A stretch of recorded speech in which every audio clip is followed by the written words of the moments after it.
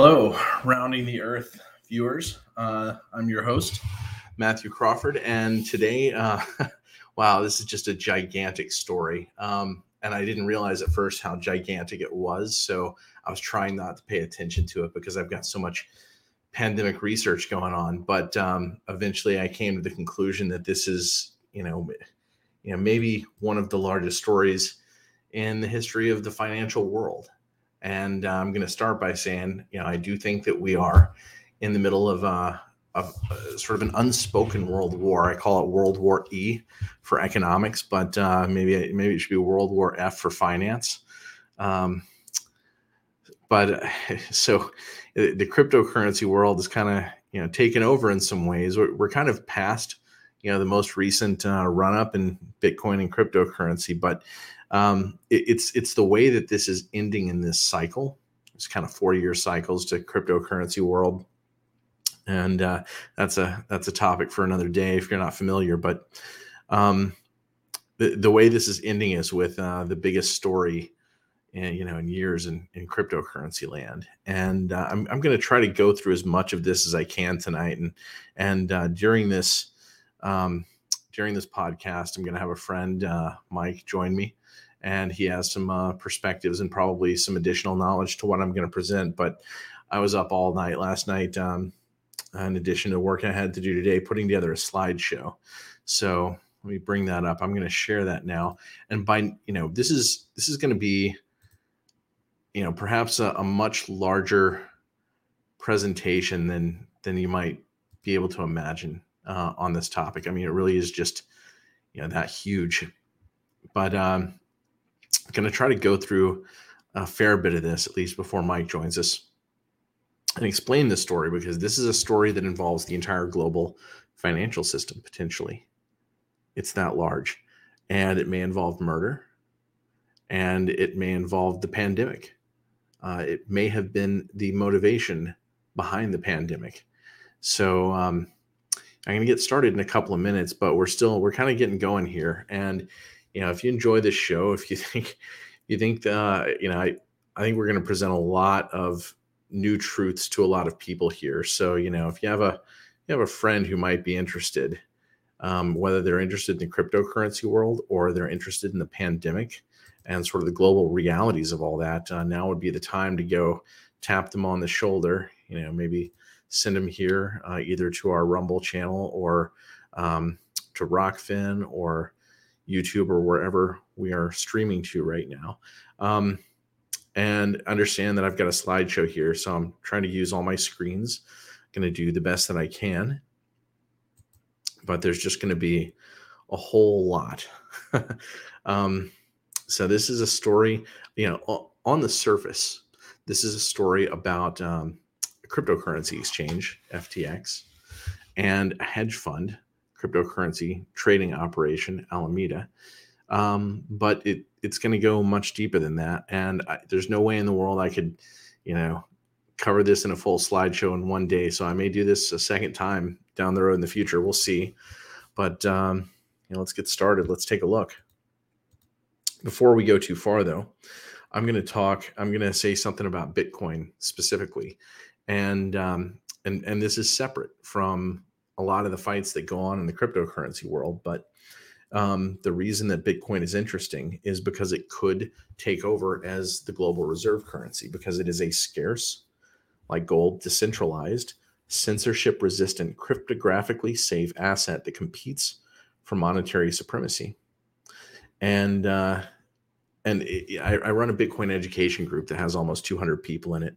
One thing I'm going to pat the entire community on the back, because there were people in there who started talking about this very quickly once once FTX started to collapse, and said, there's exchange risk. And I always preach to the people in the education group, you must consider that there is always exchange risk. You shouldn't be keeping, your cryptocurrency on exchanges unless you're trading it for an asset. Be brief if you need to, but decentralization means not your keys, not your coin.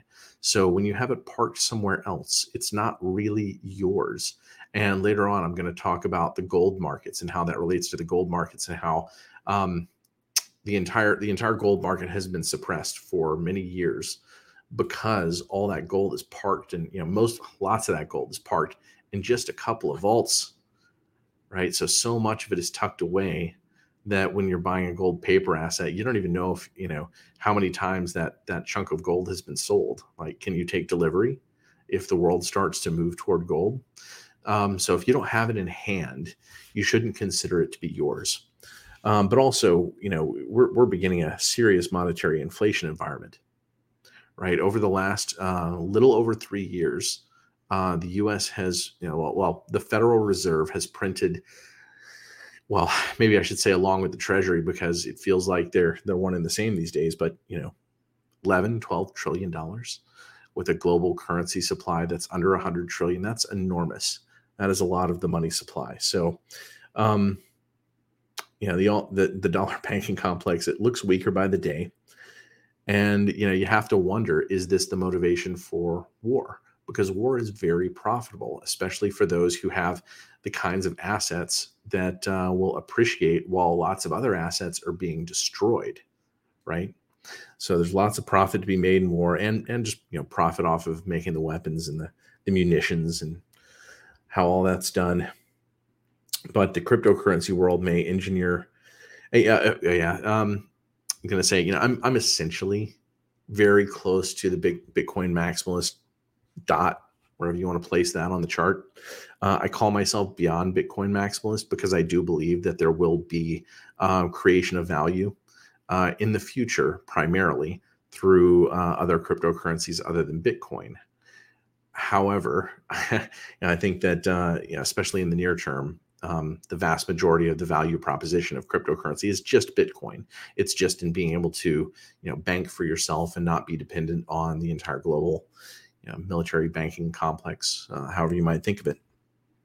But almost everything outside of Bitcoin is a scam. I don't want to say everything. I'd have to really go look at some things to find out for sure. But in the sense that it's just not a good investment, at the very least, it may just be directly a scam. I think a whole lot of them are. So that's what I preach my Bitcoin education group. And so people listened when the more experienced Bitcoiners spoke up and said, you should probably get your crypto off exchanges. One person pulled $70,000 worth off. So got it all out. Several other people mentioned to me that they pulled some out of FTX specifically, if not other exchanges. So, it looks like a 6-digit amount of money was saved by our Bitcoin education community. And I say that because that's a lesson on its own. Have a community, learn, keep learning, listen to the people who are most experienced, who aren't trying to sell you anything. Nobody in that community, me or the moderators, I created the community. None of us make money off of it at all. It just is what it is. And at the very least, we learn more by trying to explain it better. So I wanted to say that before we jump into the things that come next. And, I will say, the NFT world is, silly as it is, one day that'll probably be real for like video game items and stuff. But, again, that's out in the future. But I think it does relate to how it is this story progresses. And we'll talk about NFTs just a little bit later in that regard. But now let's start talking about where we're going here. Here's the key character in the story, at least the upfront story. I don't know about the behind the scenes story, but this is Sam Bankman-Fried, and he was head of the FTX exchange. Now he built the FTX exchange and Alameda research trading firm. He was, I guess he graduated from MIT maybe around 22, went to Jane Street Capital, and I used to send Jane Street a lot of their interns and eventually future traders. I may talk about that a little bit more later, but I know that these are all very smart people there. I talked to somebody who said, yeah, Sam was a good trader. He's the son of 2 Stanford law professors. And that's sort of interesting. That sort of stands out in sort of the resumes that I've been reading online. When your resume is your parents, I feel like there's something wrong there, especially, if you're talking about somebody who's supposedly like the richest 30-year-old in the history of the world, at least up until recently. But, is being heralded as like the next JP Morgan. very, very quickly, overly quickly. And I'll go ahead and explain this too. I mean, here was his trading history up through about 5 years ago. Okay, so he was doing okay at Jane Street. He was a good trader, and he recognized that there was exchange arbitrage that was hard to take. And here's what I mean: in the U.S., Bitcoin was selling for 10,000. In Japan, it was selling for 11,000. Or I should say, buying and selling, and that's where the market had it. And the reason for this, it's a little bit difficult to explain overall, but you couldn't trade on the Japanese exchanges unless you were in Japan. Right. So you had to set up a multi-continental operation in order to move enough money around to make this arbitrage, to buy Bitcoin on the US market and sell it on the Japanese market. So once he figured out all the steps to do this, he had moved away from Jane Street Capital. He'd said, okay, I'm going to commit to this trade. He saw the trade and he thought he could do it, and he did it. So he was making $1 million a day, which is, that's great. When you exploit a flaw like that, when you figure it out, that's what the best of trading is. And up until that point, he was playing what I call trading games, which are played at firms like Jane Street and Susquehanna. And that's where I worked years ago, or one of the places I worked, where I learned the option trading atmosphere. So moving on, let's see. So you can see how quickly his wealth grew. And, how did he go from making like $1 million? So I heard he made like 20 million off of doing that arbitrage. And, first it was like $1 million a day, but that gap closes, right? But it's such a good trade. It is worth talking about. And that may be the kind of person that you want to, build a trading firm around. But the amount of money that got thrown at him was just enormous. And so, we want to explore a little bit, why that is. But it got to the point where he was sort of, seen as a character in a different light, right? Like he could speak and talk about something and it would be considered important, even if it was just an absolutely ordinary conversation. And here's an example. When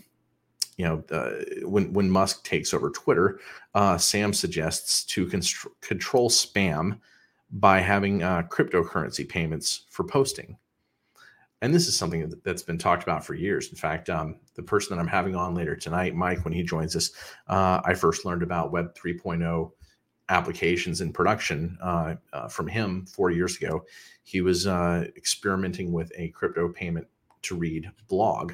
That was 4 years ago. And Twetch is a Twitter clone that's been around for a number of years. I don't know when it started. I think I got on it a year and a half ago. Played around with it a little bit, but there's just not enough people, partially because it's not one of the main cryptocurrencies that drives it. It's one of the Bitcoin forks, BSV, and it just hasn't been popular enough. But it's not like the idea was anything new. I mean, there are thousands of people doing it already, right? There are people creating Web 3.0 sites. So, but that's the kind of personality he became, that he could say something that was just ordinary in the cryptocurrency technology environment, and it would get a headline. So it's a little bit odd, however that works. So, so he winds up. So he raises this money in Alameda, and they start trading, and they're probably doing well, given that they were good traders. I will say this: the cryptocurrency trading environment is harder than the kind of things he was doing. He was doing like ETF trading, but whether you're doing ETF trading, index arbitrage, or option market making, all those are games, and they take, some skill to master and everything. But the cryptocurrency trading environment is substantially harder. They're just not, so much of it is airy. And, when I say airy, I mean, there's all these cryptocurrencies with essentially no value. And the only thing that's going on is trading. And most of the time, the trading, these tokens just plummet in value relative to Bitcoin. So you're trying to catch little ups amidst a landslide of down movements. Whereas if you just held Bitcoin, you'd be doing better the vast majority of the time. So it's a difficult environment. I know very few people who profited relative to Bitcoin doing it. I was fortunate to have found good trades for a long time and made a living that way. But so I guess, I believe that Alameda was probably, doing well at the beginning, but where it really ballooned was in this environment created by Terra. the Terra Luna trading environment. Well, it's yield farming, where you were putting up, you were staking cryptocurrency, or you were staking people who wanted to invest in assets that they couldn't otherwise invest in their markets. So how big is such a market? Well, there's something very weird about the way that it went on. I think that it was, in many ways a spoofed market, but this is what they started playing in this market just in gigantic quantities. And it's one of those things where, and I said this to friends. We had a early last year when Bitcoin hit 50,000 for the first time, went out with a dozen friends for dinner in a nice steakhouse. And then, like 30 of us met up for drinks at a bar afterward. And when we were at the steakhouse eating dinner, I was told about the people who were yield farming, and I had started my Substack. And so I didn't really have, time to go back and trade. It was very frustrating because I was hearing these yields and I was like, doing the math in my head, 230%. Okay, I could double 3.2 times or whatever. I could go 10x in a year. And I said, but you guys understand that the key to this is to pull out before the rug gets pulled. And those people who were at the table who did made good money. But that's the way that was it. It just seems obvious to me. It's very weird not looking back. But here, I don't know if people were drinking the Kool-Aid or they were all in on some giant scam. And we'll talk about that more as we go. But you can go find this Forbes article and read it completely if you like. So here's Sam. And you know what? You have to see this video. I'm going to pull this video and just play the whole thing, like to kind of understand the mystique that was created around him. But and it's up to you to decide whether this is an acting job or whether this is his actual ideology. I'm going to leave it at that. Okay, the guy you see next to me is the most generous billionaire in the world. And I found him. Hi, my name is Sam, and this is my story. Sam has crazy hair. Sam is vegan. Sam sleeps 5 hours a night. Sam lives in the Bahamas with 10 roommates. Sam is 29 years old only, but Sam has $22 billion. And he wants to donate all of it to charity. But why? Well, for many reasons. I flew all the way from Dubai to the Bahamas to tell you the incredible story of Sam Bankman-Fried. Ever since Sam was a kid, he wanted to get rich, really, really rich, but not for the reasons you think. I wanted to get rich not because I like money, but because I wanted to give that money to charity. So after graduating from MIT, he went on a mission to get rich. One day, he noticed that the price of Bitcoin in the United States was different from the price of Bitcoin in Japan. And that was an opportunity. So, Bitcoin is trading at $10,000 on a US exchange, $11,000 on a Japanese exchange. You take $10 million, you buy 10,000, you sell 11,000, you make $1 million. And we were able to do that every weekday. So every weekday you made $1 million in profit just from doing that. That's right. Yeah, from this simple idea, he made a total of $20 million. And that was just the beginning. Sam became a crypto trader full-time and started a crypto trading company called FTX. FTX is a cryptocurrency exchange. It's a place that you would go to buy and sell Bitcoin and other digital assets. And this is the crazy part. In 2 years, his company became one of the biggest in the world, worth over $40 billion. And he's not even 30 years old. That's impressive. But Sam is not a traditional billionaire because he believes in the concept of earn to give, which means his goal as a human is to make as much money as possible just to give it away. Earn to give. And that's exactly what he's doing. So let's say that you have $100 and you want to figure out what you can do with it to help the world. Earning to Give is thinking about which causes, which charities save the most lives per dollar. This $100 can go as far as it possibly can to help the world. Last year, this 29-year-old guy donated $50 million. Next year, he's planning to donate $500 million a year. And next decade, he will probably give away more than $10 billion. The amount of good that you can do for the future of the world is really large, and it's way more than you can do to actually make yourself happy with anything like that amount of money. And he is funding everything you can think of. Global warming. It's one of the biggest problems that we have to tackle together as a world. COVID-19 preparedness. We have to be ready for the next pandemic. Neglected tropical diseases. More than 1 billion people suffer from them. We have to eliminate these diseases. And of course, animal welfare. Animals deserve to live just like we do. It's also why I'm vegan. Sam doesn't need the money to buy a Lamborghini or to buy a Rolex or to impress his friends. In fact, his car is a Toyota Corolla. Where's your car? It's that one there. That's not quite a Toyota. Yeah, it's a Corolla. Why don't you buy a Lamborghini, man? It didn't have any particular need for one. He wants to get rich in order to impact the world and change it. Try to think about what are the most important problems facing the world today, and what can you do to help make those as much better as possible. In the next few decades, Sam may become a trillionaire. He is an example that age is just a number and that making money is not a bad thing as long as you use that money to help the world. All right. We're done, man. Amazing.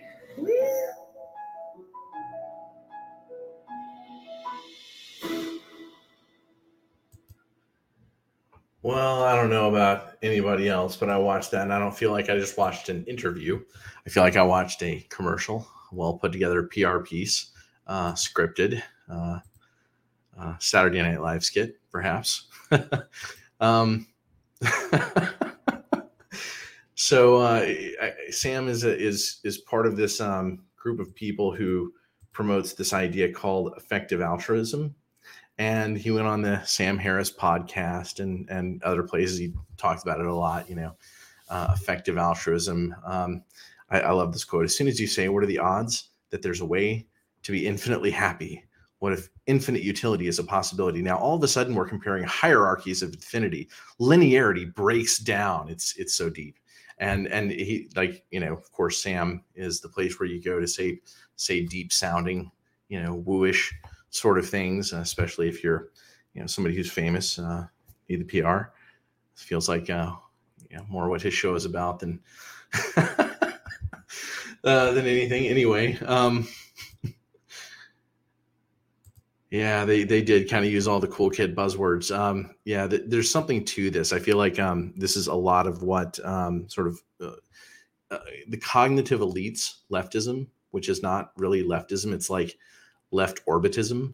The people who learn how to be the financial engineers and the people who learn how to, dominate the world above the creators, above the engineers and inventors. Those people, they need so much PR that I think they create these philosophies that serve as these, narcissistic masks. And, of course, he has a mask in hand in the video. He never wore one that we saw, but anyway, drives a Corolla, but he has this, mansion that fits 10 people in the Bahamas. So, well, whatever that is. All right. So, putting things together. He spent an awful lot of money on the elections, helping to elect Joe Biden. He was the second largest Biden donor in the world. And that happened very, very quickly, right? I mean, 2019, I don't know, Alameda was founded. Was it founded 2018? But by 2020 he's giving, $20 something million to just to elect a president, a lot more than that overall. But also, look, he funded the Together trial. By the way, this was the trial in which ivermectin was used with a smaller than usual dosage and just for like 3 days, if I recall correctly. I did more of the hydroxychloroquine research, so I don't remember the exact specifics, but people have looked into it and found all kinds of problems with it. Anyhow, that's interesting. Well, here's the guy who effective altruism founder. He founded an ethic, I guess, and then went to work for Alameda at the executive level, right? But I just wanted to point this out. He talks here about the data says that controlling the spread of malaria and worms has the biggest bang for the buck. And what medicines do you use for that? Well, hydroxychloroquine and ivermectin. It's just this, there are ironies all over the place in the story. Like, you really just can't make this stuff up. It's great. So here's some conversation. I saw somebody pull out on Twitter. By the way, I stole liberally from Twitter and other people's memes for this. I hope people forgive me for that. But a lot of them are clearly poignant. But there were people who were people talking about, what, actually, we all thought he was dishonest. A lot of people are saying that now that he's no longer, this head figure. People say he was dishonest and vindictive. So apparently people were afraid of him. It's worth noting. It's worth thinking about as we go through, because he just presented this very fuzzy, cuddly image of himself and earning money in order to make people's lives better. Which I don't know. You're an entrepreneur. You're a smart guy. You don't think, hey, I'm going to invest enormous amounts in education and entrepreneurship. Like, it's just hard not to think these are two low hanging areas. And worms and malaria too. That's all good. Fix some low hanging fruit type diseases. But I mean, we're already doing a lot of that, right? I don't know. Anyhow, you can read through these more completely, but it looks like there was an attempt to sort of diffuse some of the shade through all kinds of people that have been around SBF, and you wind up with other people jumping in. Tara left CA to co-found Alameda with Sam. I'm reading the last one here. As it's discussed elsewhere, she and many others split ways with Sam in early 2018. I'll leave it to them to share more when they want to, but I think it's fair to say that they left in part due to concerns about Sam's business ethics. She's had nothing to do with Sam since early 2018. It would be deeply ironic if, given what actually happened, Sam's actions are used to tarnish Tara. Disclosure: Tara is my wife. So, there's, I guess everybody's looking into everybody at this point and trying to figure out, what went on and who knew what and when. And then here's Eliezer Yudkowsky, who, he's another one of those intellectuals who he's got this sort of guru cult following. It's like intellectual and philosophical at the same time, but and he's smart. He's smart. And he has a good way with words. He explains things well a lot of times, but here he is, kind of saying that we shouldn't be paying attention to the relationship between the person who was elevated to CEO of Alameda, who's Carolyn Ellison, whom Sam Bankman-Fried dated, perhaps off and on. It's unclear exactly what that story is, but Yudkowsky is like, we shouldn't care who's dating who. But you know what? When essentially one person is the counterparty of another and has the potential to, hide losses or, help launder money, perhaps. I'm not saying that that's what happened. We'll talk about the evidence later, but that's probably, worth an observation. So let's start to take a look here. So this is Sam, and he helped build Alameda, but then he went to be CEO of FTX, but he's involved in both, right? And here's his girlfriend or ex-girlfriend, I don't know what you say now, but whose father, who was professor of economics at MIT, was the former boss of Gary Gensler, who's the head of the SEC, who is the person who would be responsible for paying attention to this snowballing, growing gigantic, multi-billion, multi-tens of billions of dollars financial empire. So, well, that's kind of interesting right there. And it also points out, let's see. The family aunt, Linda Fried, is a WEF member on the Global Agenda Council on Aging. The father, Joseph Bankman, is a Stanford professor who's lobbied on behalf of hedge fund managers. FTX head of ventures and commercial, Amy Wu, started with the Clinton Foundation. Nishad Singh, director of engineering, spent over $8 million for Democratic candidates. So that's in addition to the tens of millions that Sam spent. And finally, Obama's commodity futures trading commissioner, Mark Wetjen, was literally the head of FTX policy and regulation. And now, I'm going to go ahead and say this. I worked for two billionaire hedge fund operators. One at, what became, I think, the second largest hedge fund in the world, the largest quant fund in the world, D.E. Shaw. And then later I worked for D.E. Shaw, and that's David Shaw. And then later I worked for Jeff Yaz at Susquehanna. We'll see Jeff Yaz's name here later, not because he's involved in this scandal, but we'll see. But this type of involvement, this just doesn't happen much. It doesn't happen much amongst established hedge funds. It certainly shouldn't happen much with fledgling operations. But we'll talk about why it is they got so big so quickly. They said they wanted to spend over $1 billion on the Democratic Party for 2024. Wow. That's I guess that's giving the money away. Electing the team that you want to, the political team that you want. So, and that's not even choosing which party gets elected. That's the ability to select who gets slated for the party, right? So, Barbara Fried, his mom, was Hillary Clinton's lawyer. Wow. And his Gabe, his brother, is founder of Guarding Against Pandemics. And I guess that's where, Sam starts pushing that money into the Together trial and other things too. He was a legislative correspondent for the U.S. House Reps. Okay, so yeah, some of this we've repeated already, so we'll move on. And you know what, I'll go ahead and say this. I can't guarantee that 100% of the information on these slides is correct.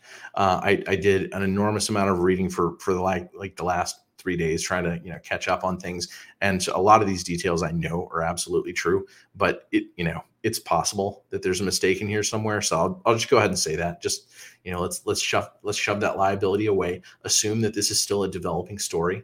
Assume that you should have to do your own research and ascertain whether I'm telling you the truth. Maybe I'm just inviting you all here to, maybe I put this slideshow together for 10 hours just to spin my wheels. But where's this going? I mean, he's an instant sort of superstar. And, I didn't do this is Sequoia, by the way. This is the venture capital firm that answers to God alone. Right. And not only did they put massive amounts of money in his corner, they let him then turn around and spend some of that money buying into Sequoia, $200 million worth. So that was a marriage right there, right? I mean, that's it's not like 0 to 60. That's like 0 to 700 miles an hour. That's like, that's a sonic boom on the way. And he's being put on stage with, sort of model-esque presenters. I don't even know who these people are. Is one of those Tom Brady's wife? I know that there was there's an involvement with Tom Brady, him paying Tom Brady to advertise for FTX, I think. And Tom Brady had the laser eyes on Twitter. I always wondered where Tom Brady got involved, but I guess that this all answered the question. And, I would have known that 2 years ago had I continued trading, but I stopped to do the pandemic research, right? So I wasn't as up to date for all the nitty gritty events of the last 2 years. And this rose so quickly. Yeah, I'll just leave that there. And some of these slides I was putting together, and I didn't quite get all the information out, but I just wanted to on this page, I was going to collect a lot of the things that he spent money on, not just the $40 million for this cycle, but he also, there was a deal for I think $135 million for the naming rights of one of the big sports arenas. And I think there were naming rights for multiple sports arenas, maybe the Miami Heat and the Golden State. I'm not certain. So I don't, I read through it and I don't remember what's what, not paying attention to which sports team was which. But I mean, just billboards with his face on them, in big cities.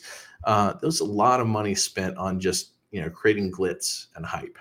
So just keep that in mind as we go. And so this is the ex-girlfriend or off and on girlfriend. I don't know exactly, but she was math whiz growing up. This is where I stop and say, and I'm not even going to say exactly who, but a lot of the characters in the story are actually former students of mine. I helped build an online education company called Art of Problem Solving, where we created, materials and programs for, young people who really enjoyed math and wanted to do more of it that they couldn't get at their school. A lot of our kids would finish high school with what would be considered an undergraduate degree, level of mathematics.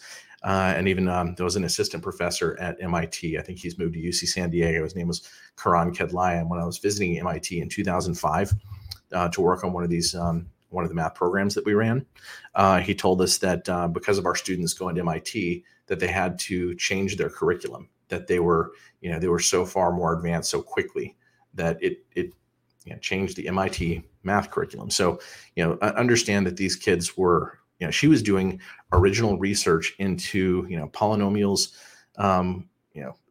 representation theory. This is where you can, represent something in the language of modern algebra so that you can think of it in terms of, linear algebra, operations, meaning that you can basically do a level of algebra with them that you wouldn't otherwise be able to necessarily see without representing them in a new way. So that's sort of the basics of it, but that's quite advanced research for, a high school student. And this program here that was highlighting her, I would write contest problems for them. Some years I would write most of the test, or a couple of years maybe, but I would write problems for a number of years. Just, it's a cool program and all, but I feel like we left a whole lot behind, and I argued for this in the office before I left. Art of Problem Solving. I was, there were just two of us. It was just me and the guy who's CEO. And for several years, we argued about whether or not we should be teaching economics. And my argument was, it's this moral discipline that is being left behind as these kids move forward with greater and greater skills going into the world. And, I saw that as a problem, but ultimately we never did start holding classes on economics. And I feel like that's a shame, because I feel like, that might be part of the reason why, we're where we are. So just throwing that out there. But I feel like there's a lot of sort of narcissism in that community. I think the parents run a lot of the children's lives. A lot of the parents see the children as extensions of them in terms of philosophy, competitiveness, politics, right? So the fact that both of these two main characters have very powerful parents, MIT and Stanford graduates who then became professors at Stanford and MIT, right? And lawyer of Hillary Clinton. These are people with a whole lot of influence and power. So, keep that in mind. And there are people all over the internet, making fun of Caroline. But I'm going to say this: I find the story more sad than funny. There are definitely funny elements to it. Like you can't, if you go through the tweet histories, like it's impossible not to make fun of it. It's impossible not to. But just realize that I think that what we're looking at is what happens in the failure of society as you have, like I said, I call it the left orbit. It's not really the left anymore. It's this weird sort of meandering moral philosophy that covers itself with layers of narcissism that get built up. And it just, it's going to crash the whole world, right? This is part of the reason why I think Bitcoin is important, because hopefully that can help pick up the world by providing, monetary rails. And then there are other characters too. And, this gets cut off because the information wants you to pay a subscription to see the rest of their faces. But, anyway, everybody is virtue signaling their altruistic, effective altruism, compassion to the core here. So that's Nishad Singh. And then here's Sam Trabucco. And he became, I can't remember what role he played. He was He was another one of my students. I think I had him when he was 11 years old in one of my number theory classes. But you look through this, and there's a lot of wisdom. This is a thread that I cut off most of from his Twitter account, but it's really ironic looking back, right? Bigger is bigger when betting is better. And he's talking about, look, when the odds are in your favor, when the EV, the expected value, is in your favor, that's when you should push all the chips in. And he gives examples in this thread, and it's just ironic because where this story ends is where they didn't have the edge on their side, and they didn't understand the game that they were playing, I think. So I think there's a lot of unfortunate waste here, but maybe maybe some narcissism up there. And here's Sam Bankman-Fried posting on our website back in 2009. So anyway, I have a link to these people, right? And it's sad to me that there's not more of a discussion of the philosophy going on. Whenever I would bring things up that might relate to sort of the emerging wokeness in the community, I was very much pushed out of conversations. In fact, I think I was pushed out essentially of the entire math education community, where I had done a lot of things, coached gold medalists at the International Math Olympiad, and a lot of these kids, the schools that I started had the highest acceptance rate to MIT of any schools in the world. But the Forbes article here goes on. So Sam did have this one great trade that sort of sent him into orbit, made him a hedge fund manager. But then let's see if you want to read this, but from the start, Sam wanted to take riskier decisions than the others wanted to take, said another early Alameda employee. Specifically, he pushed back against efforts by some to slow down risky trading efforts and overlooked the challenges of extracting capital from shady exchanges. Sam ran the shop. Sam ran everything. We all trusted him and believed in him, said an early employee of Alameda who worked with Sam and his close circle. It was a dictatorship in a good way, a benevolent dictatorship. So it's kind of like he was such a forceful personality that everybody, you either had to drink the Kool-Aid or you left, like Tara, whom we read about earlier. So, there's a filtration process right there. And if you think about it, if you stop to think about it, that's what totalitarianism is. It's where, the bullying is so great that everyone who remains is sort of in a daze, in a stupor, and it becomes sort of a matrix reality created around them where they don't really see what's going on, or at least that's the best interpretation. I believe that's very possible. I've seen it. But Bankman-Fried was looking beyond Bitcoin arbitrage when he approached Binance in 2019 with an idea to launch a futures trading desk, according to Alameda employees. Binance wasn't interested, but the company's CEO, Changpeng Zhao, CZ is what he goes by. So that's easier to say for the Western tongue, did agree to join an initial funding round for Bankman-Fried to launch his own exchange, and that's what became FTX. And let's talk about this for a minute. This shouldn't happen. You shouldn't have a hedge fund manager running an exchange in their environment. In fact, like in ordinary rules, like you would have to have a Chinese wall, you would have to have a separation. But I think this is why Caroline Ellison became the CEO of Alameda. But that's a pretty close relationship already, right? Like that's, if there's anything going on, it's not as if you have self-regulation, or you shouldn't assume that you have self-regulation in that sense. So, this was a really, really bad idea from the start. And the fact that nobody caught on to that it's a little bit baffling that nobody was, hello, throw the flag here. Taz, you may be right. That's at least part of the story. We'll move on here. So, did I leave this out? Well, examining the organizations again, this is where I, didn't finish making my slideshow. A lot of time put into this, but there are known now, like just FTX alone, I guess, was separated into something like 72 entities. I've heard. I can't remember the number I read exactly, 76, but there are like 160 entities involved, at least, in these various organizations that are tangled up in all of this between Alameda and FTX. So, this isn't just a guy building a hedge fund, right? Like an ordinary hedge fund. And I started building one myself, by the way. I'll leave that story for another day. But you typically have like 3 to 5 LLCs in a typical hedge fund shell, and there are reasons for that, right? You want to be able to move money around in certain ways, and not all, like, you pass money out to an LLC that is the home of the investment pool. And that's where your outside investors put in, and that's where you would distribute to them if they want to, withdraw any of their funds or their winnings or whatever.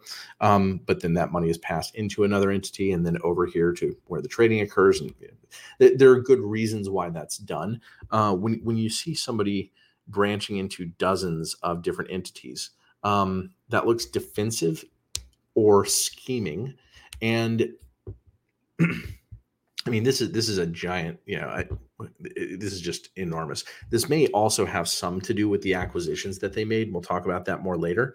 But it doesn't have to be like this. And it looks very convoluted. And whatever lawyers were used to draw this up, like, this is where the power connections come in. This is why it matters to look at who the parents are. This isn't just, some egotistical 30-year-old who got this far into things.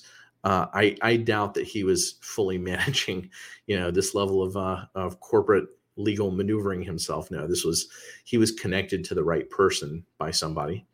So, a lot of people got involved here. We see SEC involvement, major lawyers involved. And of course we have these, very large donations into politics, right? And this is where I said, one of my old bosses, I didn't know he was a Republican. I wouldn't have known, exactly where his politics leaned, but he's the third largest donor to the Republican Party from that cycle.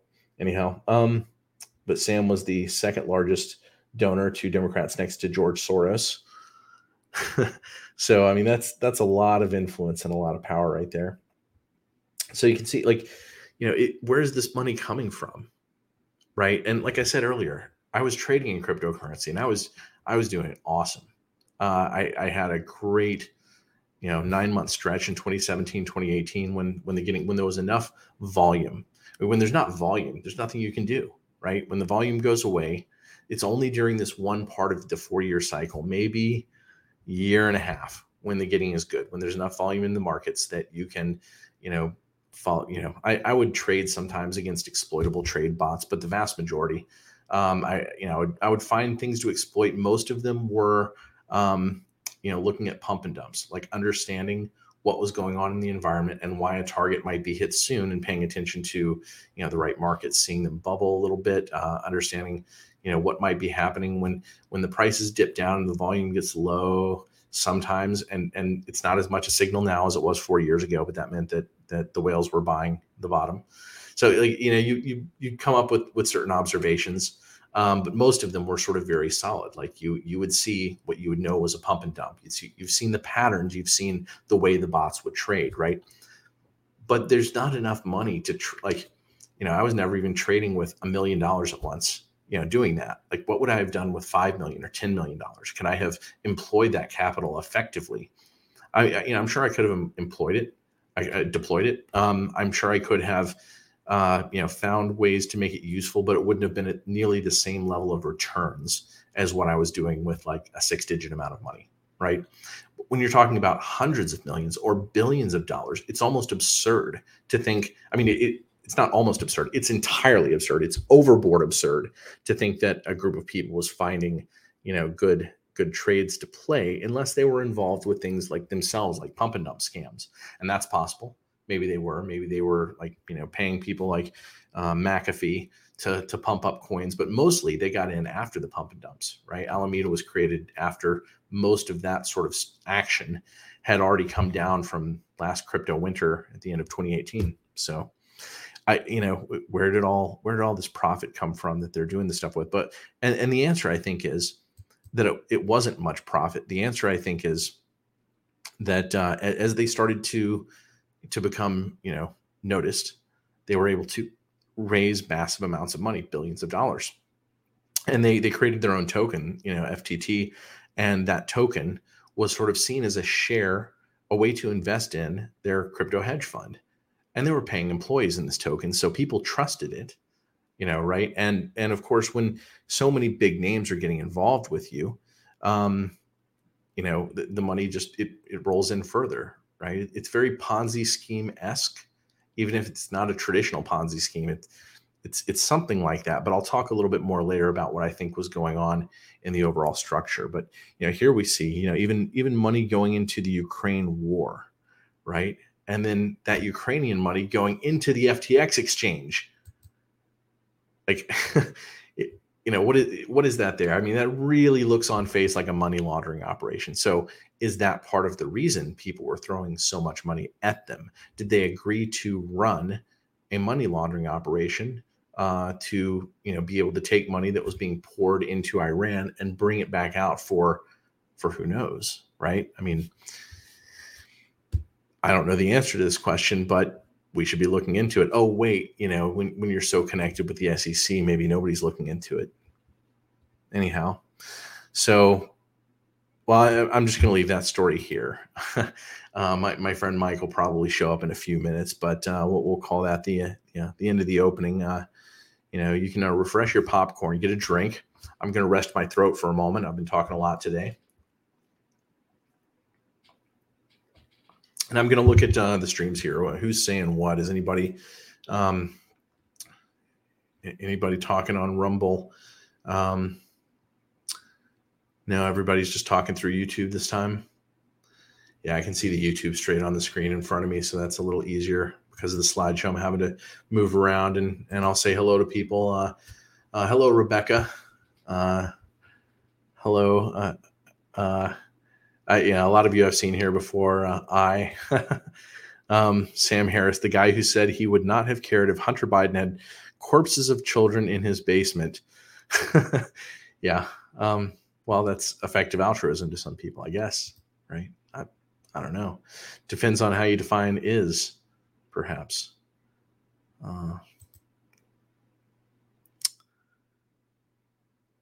So, wait, COP27. Maybe I'm misunderstanding this. I don't know what COP27 is.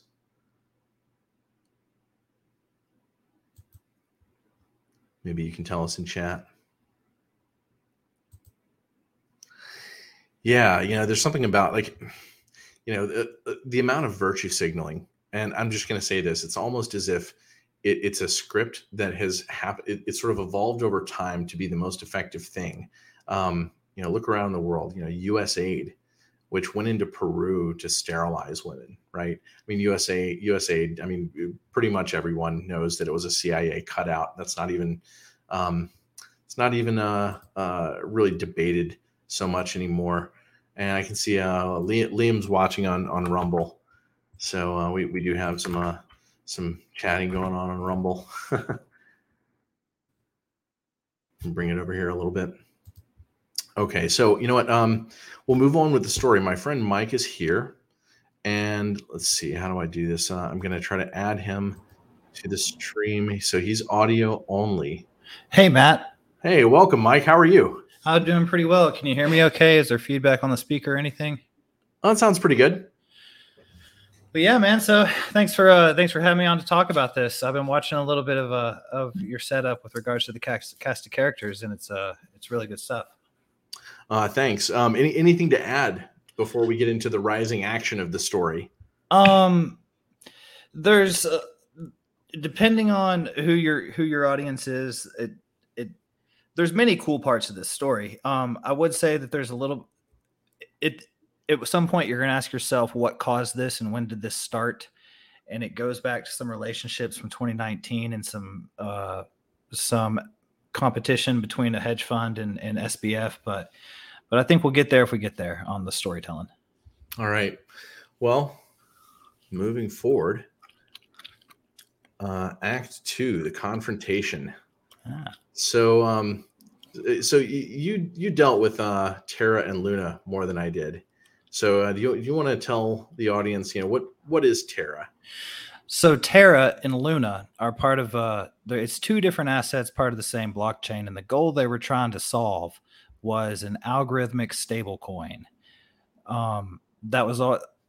that was always a goal that would it's a really good treasure if you can solve it, but fundamentally it can't be solved because it's a perpetual motion machine. And if you're an outsider not familiar with this stuff, you might say, well, if everyone knew it was a perpetual motion machine, why did everybody invest in it?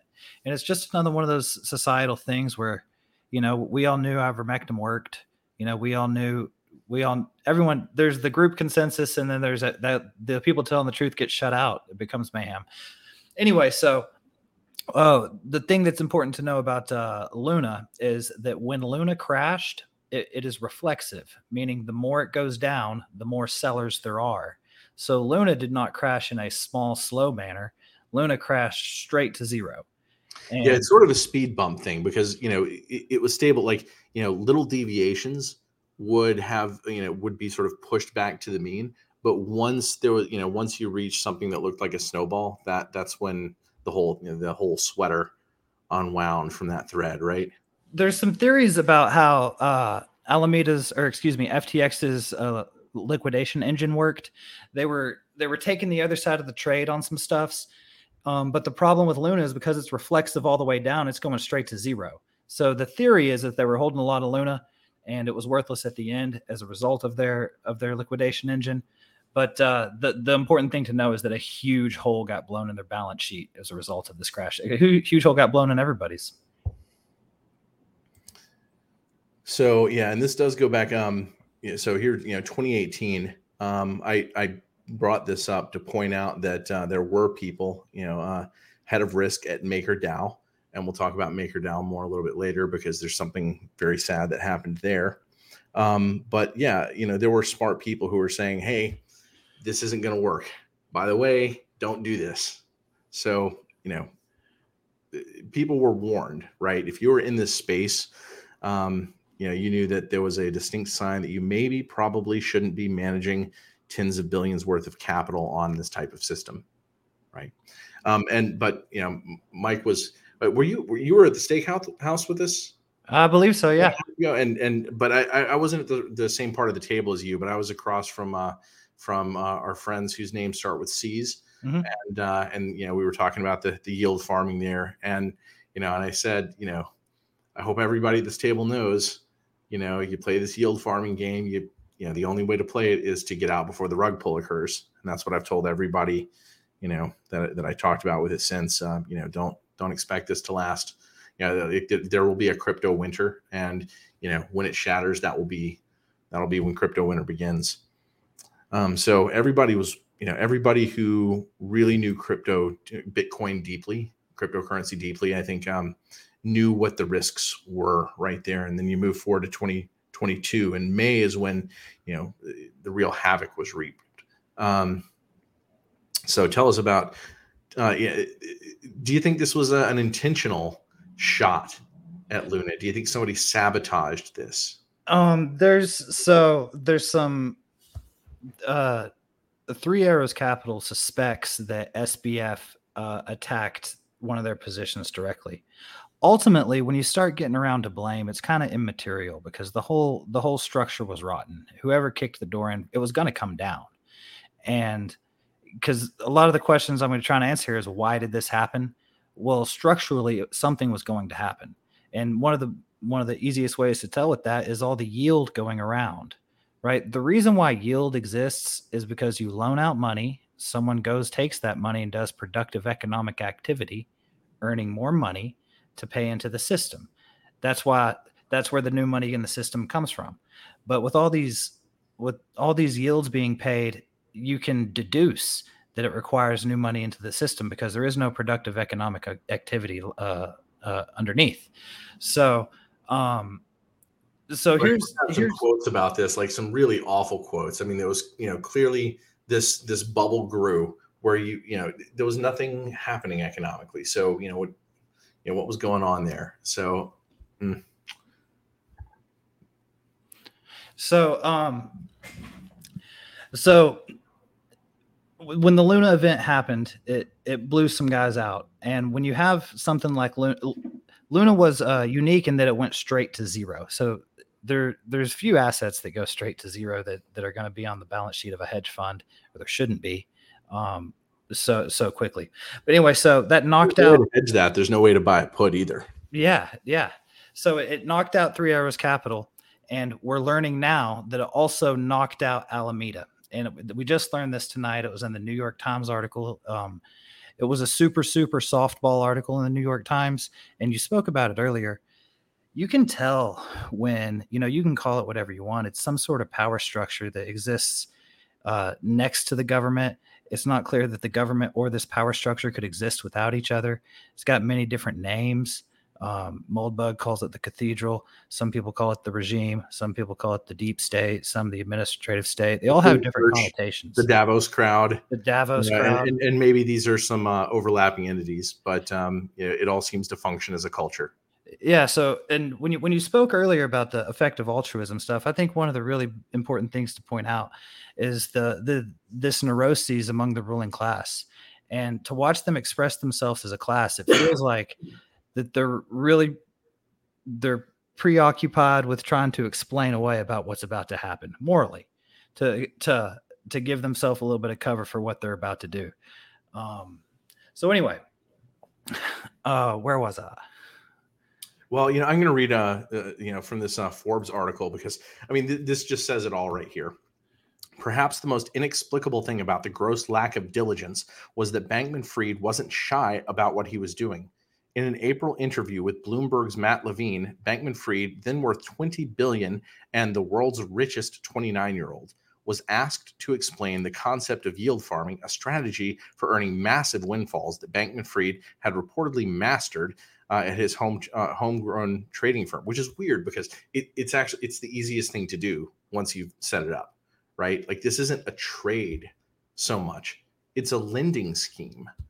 It's a lending scheme. It's not like they were doing any kind of like masterful mathematics. I'm sure they had some sort of like system where, under assumptions, they had, the amounts invested were sort of balanced in different ways, whatever. But ultimately, this isn't trading options. This is not, exchange arbitrage. This is simple stuff.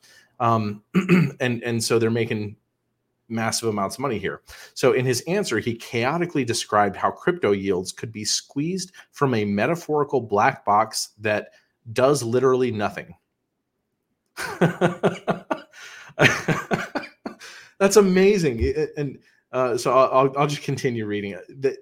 That should tell you all you need to know. If it doesn't, consider Levine's reply. I think of myself as a fairly cynical person, and that was so much more cynical that I know I would have described farming. You're just like, well, I'm in the Ponzi business and it's pretty good. So Bankman-Fried didn't disagree, and it didn't matter. In fact, he almost seemed to think there wasn't a problem with what he was doing as long as the money kept flowing. This is a pretty cool box, right? He told Levine. Like, this is a valuable box, as demonstrated by all the money that people have apparently decided should be in the box. And who are we to say that they're wrong about that? Like, this is, boxes can be great. So, and I'm going to, maybe I should wait till later, but I guess I'm going to go ahead and say this now. What I think that they're doing is trying to get a magic kite to fly. Yeah. And that magic kite might very well have been a world global banking center, right? Because perhaps if you've convinced everybody that this box is the place where all their capital should flow through, and it's the box that you have learned to dominate, then perhaps it would be that productive capital began to flow through that box. So I'm throwing that out there, and we'll move forward. Maybe we'll talk about this more later. I've got some slides that relate to it a little bit more, but so, well, he said he wanted to give away billions. He did it in one day. I guess at the height, I've seen different numbers. Some people say he was worth 26 billion. Some people say 30. But at this point, just a few days ago, he was worth 16 billion. And the next day he was worth 1 billion, or a little less than 1 billion.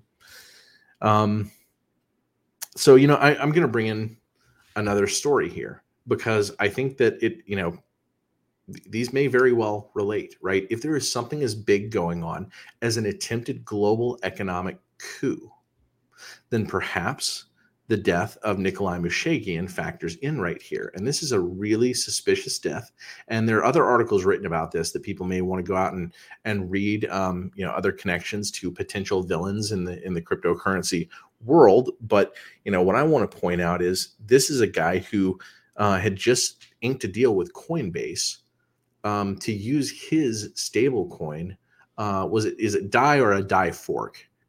I'm not sure. Maker DAI or Maker DAO. Excuse me. He was founder. He was founder or co-founder of MakerDAO, and he had the stablecoin technology that was going to be used by a major exchange. Coinbase is one of the big exchanges. Binance is the biggest, and it is. It seems to be run pretty well. I'm not a fan of centralized exchanges, but just for what it's worth, and this was going to create competition, and it may be that what a global attempt at centralizing all this needed was to take out an adversary with another stablecoin, throwing it out there as a theory. So, the day after, and just to point out, he says in a tweet, they will torture me to death. And this was October 28th, early in the morning. In the morning of October 29th, he's found in the water, unresponsive. And so, person who tweeted that out, Craig Sellers, by the way, he's the CEO of Tether, which is the largest stablecoin, the most traded cryptocurrency in the world, and the number 3 in market cap of all the cryptocurrencies. So, he's even pointing out, this partnership with Coinbase.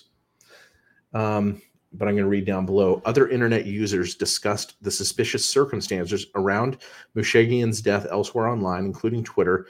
User Ethereum Jesus, who posted a tweet on October 31st commenting on how often people in the crypto community drown at sea under suspicious circumstances. So, do you know who those other people are? Who was it? I'm sorry, I was out of the room for a sec. It was down at the bottom, some tweet about the number of people in the crypto, important people in the crypto sphere. Oh, there was one guy. There was an old Bitcoiner. He had $2.4 billion worth of Bitcoin. He drowned it in Costa Rica. Was it like Barry Sherman? I forget his name, but he lived a life like a supervillain. Like the early Bitcoiners were weird people, and he was one of them. or was that the Romanian guy? I think it was a Romanian dude. Okay, yeah.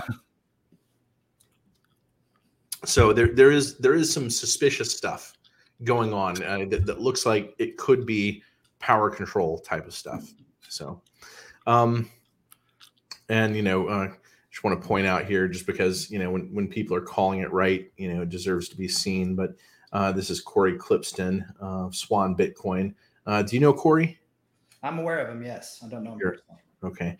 Well, so he points out, he called BS on Luna, Celsius, and FTX, well before they collapsed. So, he's pointing out, look, go back and look at these other things too. There are all these other things that just don't make sense, that are, fake crypto stuff. People who shill those things, keep a list, understand who those players are. When I started, I have over 20,000 pages of notes about topics that are important to me. And this is part of the reason I'm able to write my Substacks, sort of carefully and easily when I do. But I started, the reason I started that was because when I started trading Bitcoin, there were so many people and relationships that I needed to understand that I started keeping files on each one of them. So it does come in handy if you are interested in investing in the sphere. But I would say for most people, don't even think about investing unless you're going deep into this stuff. Start with Bitcoin. For the most part, people who are thinking that they're going to be like VCs coming in and investing, I think are mostly going to get fleeced. But there are people out there who talk about this stuff, and these charts right here. This is exactly how I made money in cryptocurrency trading. It was probably the largest portion of what I made before I stopped trading was in recognizing these pump and dumps. And like I said, you start paying attention to who the names are and you watch their projects, and you get on exchanges where you can take advantage when the pump and dump happens. And there are people who use tools like, seeing how many people are talking about a particular cryptocurrency on Twitter, because when that noise goes up, the pump and dump has started. Anyhow, so here's a quote. I don't know which emotion is stronger, my utter rage at Sam and others for causing such harm to so many people, or my sadness and self-hatred for falling for this deception. And you know who that quote is by? No. That's William McCaskill, who is the founder of Effective Altruism. Yeah, it's important to notice, like, Sam's getting the kid glove treatment, and does that mean that Sam works directly with the New York Times, or are they just political allies? This is, if you're an outsider looking in, you're not familiar with the space, understand what Sam did as far as financial crime wise and how predatory it was is absolutely monstrous. Absolutely monstrous. And we'll explain the actual mechanisms behind what he did here in a bit. But in short, he went and hunted out user deposits at companies, would buy the company. They would then put those deposits in FTX and he would gamble them away. So it's like his sins were not just his company. He went and found out other user deposits to hunt out, to gamble away. And in that sense, he damn near killed the whole industry. Yeah, and this is one of the reasons why people shouldn't keep their money on exchanges. It serves like keeping all the gold in one vault, right? If it's in the vault, it's not really yours, and you can't even really use it as an effective money. And if you did start to use it as an effective money, the people holding it could then their money would inflate, so you'd be helping the crooks essentially, right? But yeah, if you have money on an exchange, they can sell that as a paper asset, and that's something that what's the founder of I'm forgetting her name for the moment. She's awesome. Up in Wyoming, the first U.S. crypto bank. Kathleen, what is it? Caitlin, excuse me. And her last name. I usually know it because I follow her on Twitter, but I pay so much attention to the pandemic. But Caitlin talks about how she feels like rehypothecating a Bitcoin. In other words, these exchanges selling the Bitcoin that they shouldn't think that they own, right? Selling it into the market like paper selling. Rehypothecation of Bitcoin was the reason we didn't see the crypto run up that we expected to see, right? And we'll talk about that a little bit later. I think there's multiple facets to that. But anyhow, well, this is just a little meme fun. But what you look at ultimately is it appears that Sam has zero regard for the truth, that everything is just sort of, why would we have cared about any of this? We had the opportunity to do it, so we did. Why is there moral responsibility in playing this game? That's the way everything feels. But I guess he's in custody in Bahamas, but there was like a rumor that his private jet was headed toward Argentina. So, I don't know how I can know at this point, but something weird has happened with his account on Twitter. I don't know what this is or what it means, but everybody's watching. In that New York Times article that just got released about an hour and a half ago, Sam actually mentioned these antics and said he didn't know what it was. He was just a cryptic message with no purpose, is what the New York Times article said. If you or I do this, we're under the jail. Like, this is a different class of people. This is like, he's playing League of Legends. He just stole 8 to 10 billion, maybe more, from people. So anyway, it is very bad. So, talking about like the potential of something large, like an international scale event. So what's this connection between Evergrande and Tether? So there's a long history of Tether FUD. And I'll give you a brief history of it. So it started in about 2017 and it always stayed there regardless of additional evidence. And it always made me think that it was bankrolled. And I think that there's two strains of Tether FUD going out right now. I think there's your propaganda Tether FUD, but I also looked into it and I think that there's actually something really there. If you look at the attestation, some of the wording around key custodians, so their attestation is only valid in normal market conditions, and this is clearly not normal market conditions. And they have $12 billion in other investments on their books. So while sometimes Tether FUD is fake, and sometimes I roll my eyes at Tether FUD, now everything's suspect. I don't know anything directly about Evergrande and Tether, but it's as a skeptical Tether FUD guy, I'm pretty convinced something's going on there.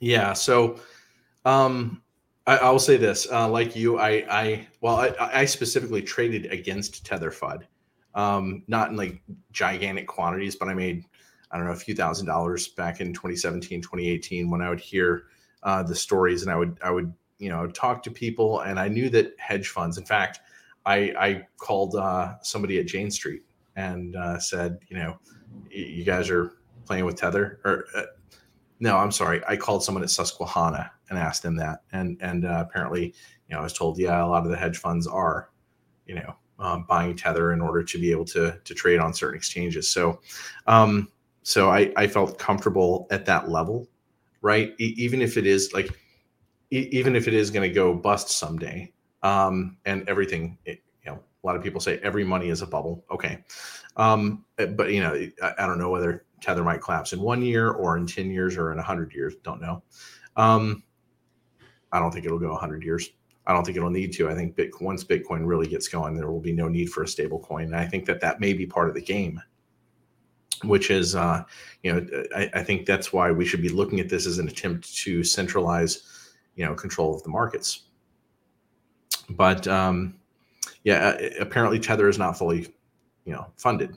It is fractional reserve funded. I think in a court case in New York, it came out in the documents that they were, was it 85% backed? I don't know right offhand. It was high, but it's pretty solid. But if you really look at it, it's not 1,000% solid. And with commercial paper, you have some risky assets, right? So, it is what it is. So there is, if you can attack the assets behind the stable coin, then you're attacking the stable coin. So there's that, at least, worth the discussion.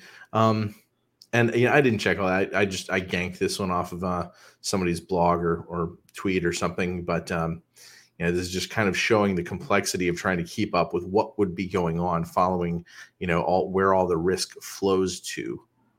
One thing, if you want to stay on top of things right now, earlier today, about 4 or 5 hours ago, there was $1 billion of Tether going from Bitfinex to some other exchange in Tether. So we've never had a financial crash before like this, where we can see the blockchain, where we can see what people are transferring and catch companies lying on a bank run. So, for example, there was crypto.com that was making some real shifty moves, moving a bunch of their customer funds to another exchange, and they got called out on Twitter.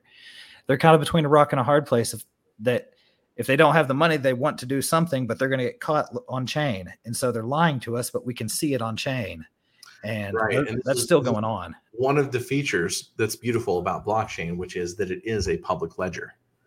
And when there are only a few people that could possibly be passing around large amounts of money, typically the large wallets get identified pretty quickly. And you don't have to be like some big, analysis firm to figure out some of these clues, right? Like there's only a few big players, so you figure out who people are if you really start looking into it. And this is another slide that I didn't complete. Didn't finish, that I could have added a whole lot to. There's a lot out there, but I mean, there's all these different relationships. Have you looked into the Robinhood relationship? I have. So one of the things that's going to separate this blow up, the Alameda FTX blow up, versus the Three Arrows Capital or Luna blow up. Three Arrows blowing up was a hedge fund, and you could probably guess who their counterparties would be: other hedge funds or other big parties. The potential, the market participants that blew up, or when FTX blows up, anybody storing funds on there could have potentially been them. And so if you look in the bottom right, you'll see some wrapped Bitcoin assets blew up. You'll see Silvergate, which is holding funds for Digital Currency Group. Robinhood's funds are being held on some other custodian. And what I'm saying is, if you wanted to cause as much damage as possible in the crypto community, you would attack custodians. And because Sam needed more money to continue his Ponzi, he seeked these businesses out, bought them, and then stored their assets on his exchange. Right. Which He went out and he was lacing it all together. Which actually means that the other company bought him out, because in a lot of instances, he got more money from the other company, more client money from the other company than he did for paying for it. And there really is this question: was the goal to make a very fast Ponzi scheme that would wreck, maybe hide some winnings, maybe think that you can sneak away? It's hard to think you can sneak away in this world from something this big, but or was the goal to be able to hold on to it, rebuild it, and be able to profit? Like, when you're holding Robinhood, if you're a big investor in Robinhood, you get a lot of data, you get a lot of information. You can trade off of that data and that information, right? I mean, I think that's the reason why Robinhood exists as an exchange that people who don't want to be paying fees go to. There was a couple agendas being played out as we look at it on retrospect. You can see about 7 months ago, Sam really cranked up the lobbying, as if maybe if I can just regulate myself a moat, I can get through this. The one of the precipitating events that caused this collapse was the leak of Alameda's balance sheet to a crypto reporter on Twitter. No name crypto reporter, just a random journalist. No one knows who leaked that balance sheet, because as a result of that balance sheet leaking, CZ he saw how weak Sam was. And my opinion on CZ, I think that he thought Sam's business practices were risky, and I think he wanted to divorce himself from them. And then while divorcing himself from them, everything broke because Sam's business practices were risky. I don't think CZ thought he was going to cause this much fallout, because Binance right now is having to go bail out. He didn't want to. It doesn't benefit him to destroy the industry. He's got to go, clean up some firms too. Yeah, well, we'll talk about that a little bit more, because I'm going to present several hypotheses, and we'll discuss that then. So Sam Bankman-Fried is under supervision in the Bahamas. So, I guess he's captured. We can make a little fun here. And this down at the bottom, I found this article. Crypto's biggest crash saw a guy playing League of Legends while luring investors. And it talks about him being in a meeting asking for just like gross amounts of money while he's playing a video game. Yeah. Like, this is like, if you're working with this guy, if you're in the management with this guy and you see behavior like this, activity like this, like that's a level of OCD, or there's something, that people should be paying attention to about how, not right. Just even just little idiosyncrasies are like that, right? Or even a quick glance at his balance sheet. You put 400 million in it. You think someone hadn't. You can watch some of the so Chamath did an interview today, said he was approached by Sam, and when someone is embraced by the establishment like Sam, it's this cult of personality around him, and some investors will put up with it. But Chamath came back with some suggestions as to clean up the company to make it more investable. And Sam told him to go shove it up his ass. Yeah. Over simple suggestions like, maybe you should have a board. Yeah. That maybe there should be somebody else looking at what you do on a daily basis. But and this is interesting right here, right? Like, I have this screaming sense of narcissism coming from the inside here. But look at these tweets and tell me what you think. I read number 2. I'm really sorry again that we ended up here. Hopefully things can find a way to recover. Hopefully this can bring some amount of transparency, trust, and governance to them, whatever that means. Ultimately, hopefully it can be better for customers. You can listen to, so if you, Caroline, her Tumblr leaked, and she wrote in it like a diary, and it was actually what she thought. And you can listen to her reason through her moral arguments. And what she says is, the good I can do is unbounded to the upside, and the bad I can do is bounded by my net worth. So that's exact. It's crazy. As if in your effort to do good, you can't do more bad in the world. Like, it's fundamentally a neuroses. It's a misunderstanding. This kind of thinking is endemic in our ruling class. Yeah. And I wonder what happened first. It's a status thing, right? So if you want to be part of this ruling class, when you go look at the playbook SBF laid out, he had 200 million in foundations. He FTX Foundation sponsored the ivermectin smothering trial. SBF's mother she's got many political action committees, but one's on pandemics, one's Mind the Gap, which its reason for existing is to stealthily fund money to Democratic candidates. That's said in a Vox article. That's not me saying that. And good doggy, we'll talk about this more. Hopefully, we'll make it as clear as possible. But did you read the quote? I think I had it in a slide earlier. Did you read her thing about cute boys? Yeah, yeah. She's running around with this crowd. You know what the internet gave me was I can see how people who are not in my group talk about me when I'm not around. Like you can kind of sort of put yourself. You can read Caroline's deepest thoughts on Tumblr. She is a poster child for what this class of social class is doing to us. Anyway, so they both are, like Sam and Caroline.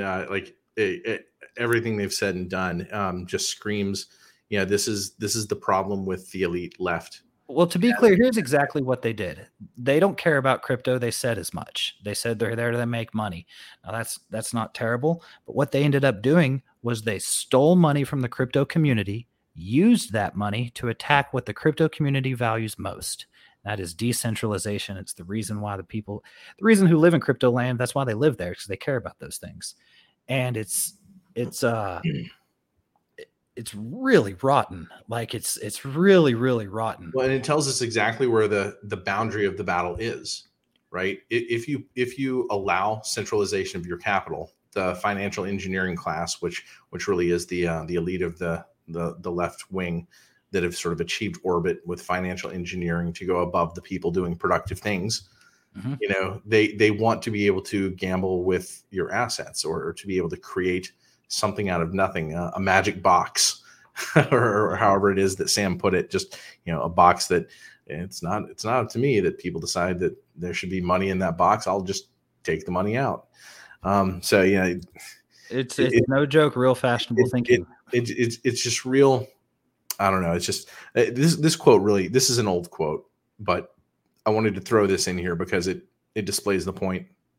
The longer I live, the more I notice that self-awareness seems only valuable during certain specific parts of dating and before and after your career, which for some people will start around age 18 and other people will be delayed by a PhD until you're 30 or so. During career trajectory, people only seem concerned with products and success. Self-awareness seems like an unnecessary liability use of time, sadly.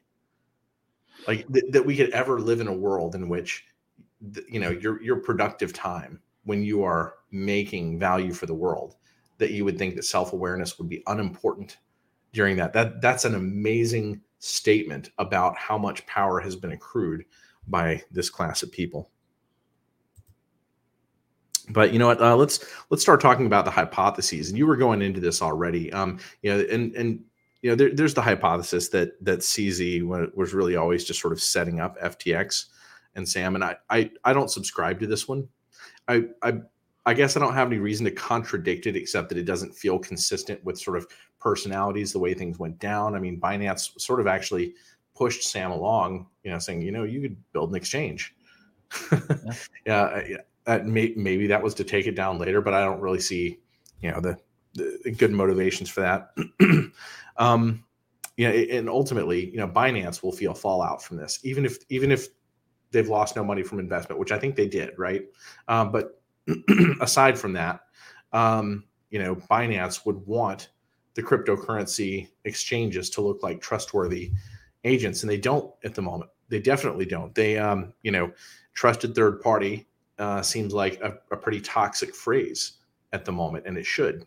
And this is what the old school Bitcoiners say anyway. And I'm pretty much, I've always been pretty close to that sort of opinion. But one thing I do want to say about, going down this road of CZ's potential involvement is I always point to, this book that James Rickards, and I'm not like a full fan of his. There's a lot of things that I disagree with him about, but this is a really important book because he was brought in by the Pentagon to participate in economic war games, I think in 2009, but just after the mortgage bond collapse. There was this sense that this was the beginning of the unraveling of the world. And so moves wanted to be made now. And you can see from that point, there are kinds of moves all over the world that have been very unique, including like the Stuxnet virus in 2010 that would only go after Iran, but would go everywhere. And it was huge. It was like 100 times as many lines as most viruses. Very complex, clearly, a military weapon, military grade weapon. So 4 0-day exploits. And this whole collapse seems like it could be called its own 0-day exploit. So there is this currency war going on. Maybe CZ is playing a part, but it may be that it's not like, your most vicious predatory part, but we'll get to how he reacted. But I just want to point out, this is an article that people who haven't read, who are watching this and interested in the topic, may want to go back and read, which is, like you can read the title, but there's a lot of information in here about how BRICS nations are forming and shaping up. And it's a lot of the world. It's a majority of the world's population, and I think a slight majority even of the land. So it's a pretty serious thing that we are looking at a world in which there may be a schism away from the euro, petro, dollar thing that casts a net over the entire world pretty much. But I think that Bitcoin will be the thing that wins out in this. I think there are a lot of reasons why, but when you think about the possibility that there is a currency war going on and that there are connections between all of the players, one thing that I would want to point out is when you look at Bitcoin hash rate, and that's the heavier line right here, and Bitcoin price is the lighter dotted line.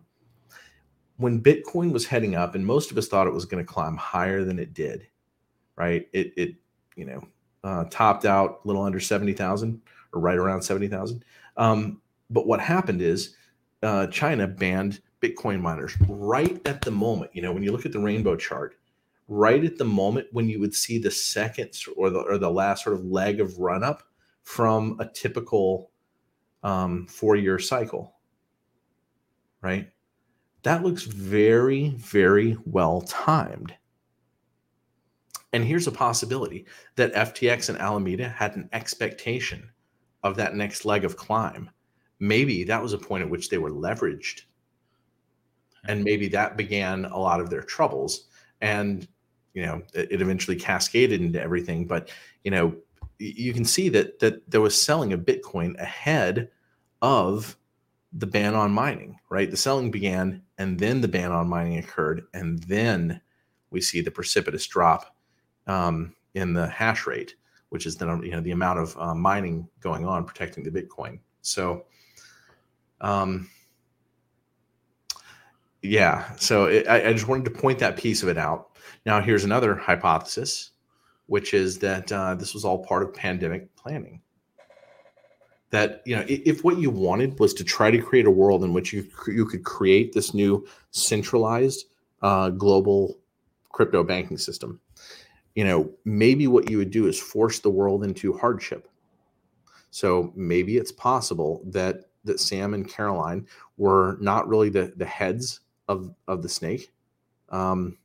That they were playing one role, right? Because they were able to, as traders who understood cryptocurrency on a technological level, at least, they were able to play that role. But maybe they were in or playing a role with planning of the pandemic. In fact, if we look at Carolyn's mother's profile at MIT, she has a focus on the pharmaceutical industry and also obfuscation research. So pharmaceutical industry and obfuscation of information warfare. It's very interesting. I don't know. And then trading as discrete bribery. And I'm going to explain this one through a personal experience. In early 2020, early last year, when I started up my Substack and I started writing articles so that people could see what was really going on with the actual data from like hydroxychloroquine and the Simpsons paradox, how it was hidden.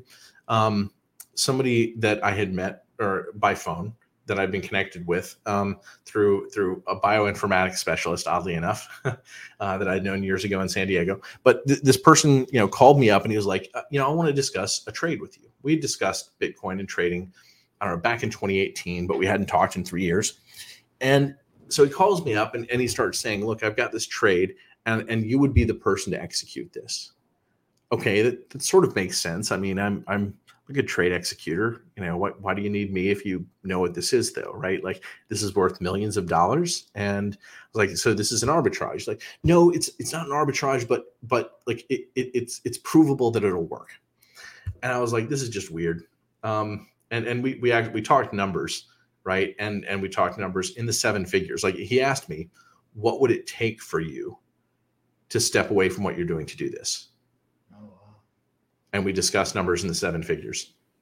So I didn't think of this as somebody bribing me until later on. I think it was an attempted bribe.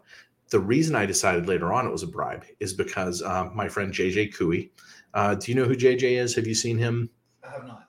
Okay. He's one of the original members of Drastic. He was, did you ever see videos of a guy riding a bicycle early in the pandemic, like to and from his university? And he was talking about the papers that were coming out in the pandemic and saying, this doesn't look right. And he would talk through what it was that he read. Oh yeah. I vaguely remember those members. Well, that was JC on a bike. It's JJ Cooey. And I've gotten to be pretty good friends with him over the past little over a year. We talk a lot and he comes on my show, and I probably work with him more than anybody at the moment, but he was a member of this group called Drastic that was doing research into the origins and pushing back against the zoonosis story. Well, somebody sort of pushed their way into the Drastic group who wasn't a researcher and was offering them a day trading, like a black box that would send them signals. And some of the people in the group took it. Oh. I'm told for anybody out there who knows the names, I'm told that Yuri Diegan took this. And I think that it was basically paying to have your attention shifted from further topics, right? So that you can only maybe know the one topic you've researched, but you wouldn't be able to dig deeply. Like Yuri he's a denier of antivirals, for instance, as potentially effective. So anyway, JJ was offered this, and he even he looked into it for a few days and even tried it out, and he said, okay, it would send you a buy signal, and then the stock would go up. You would see it. And he was like, I could make money. And he even said that the guy told that one person was kicked off it for taking too much money, and they were told keep it at like around 50,000, which is a weird thing to tell people when you've given them a signal box, right? But JJ told me one of the things about it was a lot of the stocks were like Chinese stocks listed on American exchanges, which is to say illiquid stocks. And so he's telling me this, I'm on the phone with him. I'm like, JJ, you know what this is? This is a bribery scheme. And I put the pieces together at the time and realized that I had been offered that's really what I had been offered with the trading scheme in 2021. But here's the way it works. If somebody sends you a signal, buy this stock. So you buy it, maybe you buy 1,000 shares, and then they buy the market up and push the stock up $3. And then you sell them out and you've made a $3,000 profit. Right? In other words, they're feeding you money through the financial system using some stock, some security as just a tool, because nobody's going to be looking at this one thing. I bet if those guys are pros, they'll turn around and blackmail you with the same information. Maybe. But the fact that it's so hard to prove that it's ever going on probably also makes it hard to prove it's blackmail also. So, it's probably hard to get caught, but hard to blackmail is my thinking. But maybe the communication about it. But, you could always say, well, I didn't understand that it was. Because JJ legitimately, he did not understand that he was being offered a bribe. I did not understand until I heard his story that I had been offered a bribe. And I was a professional trader. It's a new thing. And we should assume, once we've identified this, we should assume that this is probably going on a lot. And when you think about Sam talking about the magic money coming out of the box, well, who's putting it there? I mean, a lot of these billions of dollars, especially the billions that first pumped up Alameda and FTX. Like I said, where would those trading returns come from? It was very hard to trade and do better than Bitcoin. Very, very few people that I've ever talked to did it. So as I've been reading about this stuff, my understanding is he got after what the kimchi arbitrage, the Korean Bitcoin or the Japanese Bitcoin arbitrage. I read a little blurb, or a little meme. It was some guy said he worked with him at the time, and they actually didn't make that much money, but he was then introduced to the Skype co-founder through his effective altruism community. And when you think about the effective altruism, it keeps on coming up. Like maybe the effective altruism community is just a group of billionaires trying to reorder the world as the petrodollar and the industrial age die down. And that's what I suspect it is. Probably more so than a moral framework. Just a group of guys all trying to do the same thing. I think that it's a virtue signal, right? It doesn't reflect any real values. It's a mask. Yeah. So it's a ready-made mask for a class that has been raised to be narcissists already. Yeah. So that's the way I view it. It's hard not to see it any other way. It's hard to see it in any other way at this point. But and another hypothesis, and these hypotheses, they can overlap. Right. There's definitely overlap between some of these possibilities, but this could be an indirect attack on the Bitcoin ecosystem. In multiple ways. Like one, this could bring in the regulators now. Yeah. Right? When tens of billions of dollars fall down in a house of cards, you have the potential to go to a lot of congressional members and say, look. This is gigantic. Everybody's in pain. You've got to regulate, you pass some laws for us. So there could be a lobbying wing already, in force, knocking on doors and walking the halls of Congress right now. And we have freshman Congress members who just came in, though maybe this is part of why the elections were so important, because the incumbents won more seats than we expected. Yeah. And that means that the lobbyists know who they're dealing with more than they would have otherwise. So, sorry. And, a lot of attacks are impossible, right? Or very difficult, cracking SHA 256, you can spend all the energy in the sun with the most efficient computers. You're not going to come close.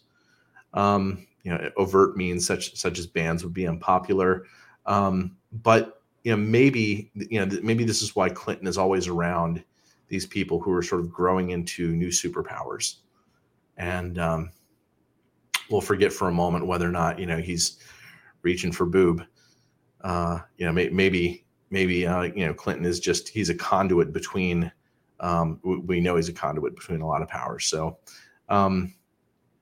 anyhow, so, lots of power at play, but a direct attack on decentralization would be hard. Doing it through regulation, or maybe it's either we succeed, either we get the magic kite to fly and create the super entity that is FTX, and it takes over the world and it buys Binance and it buys everybody. Or the kite doesn't fly, and then you get the regulators to step in on your behalf. Clearly the regulators are stepping in, or are going to step in as a result of this. There's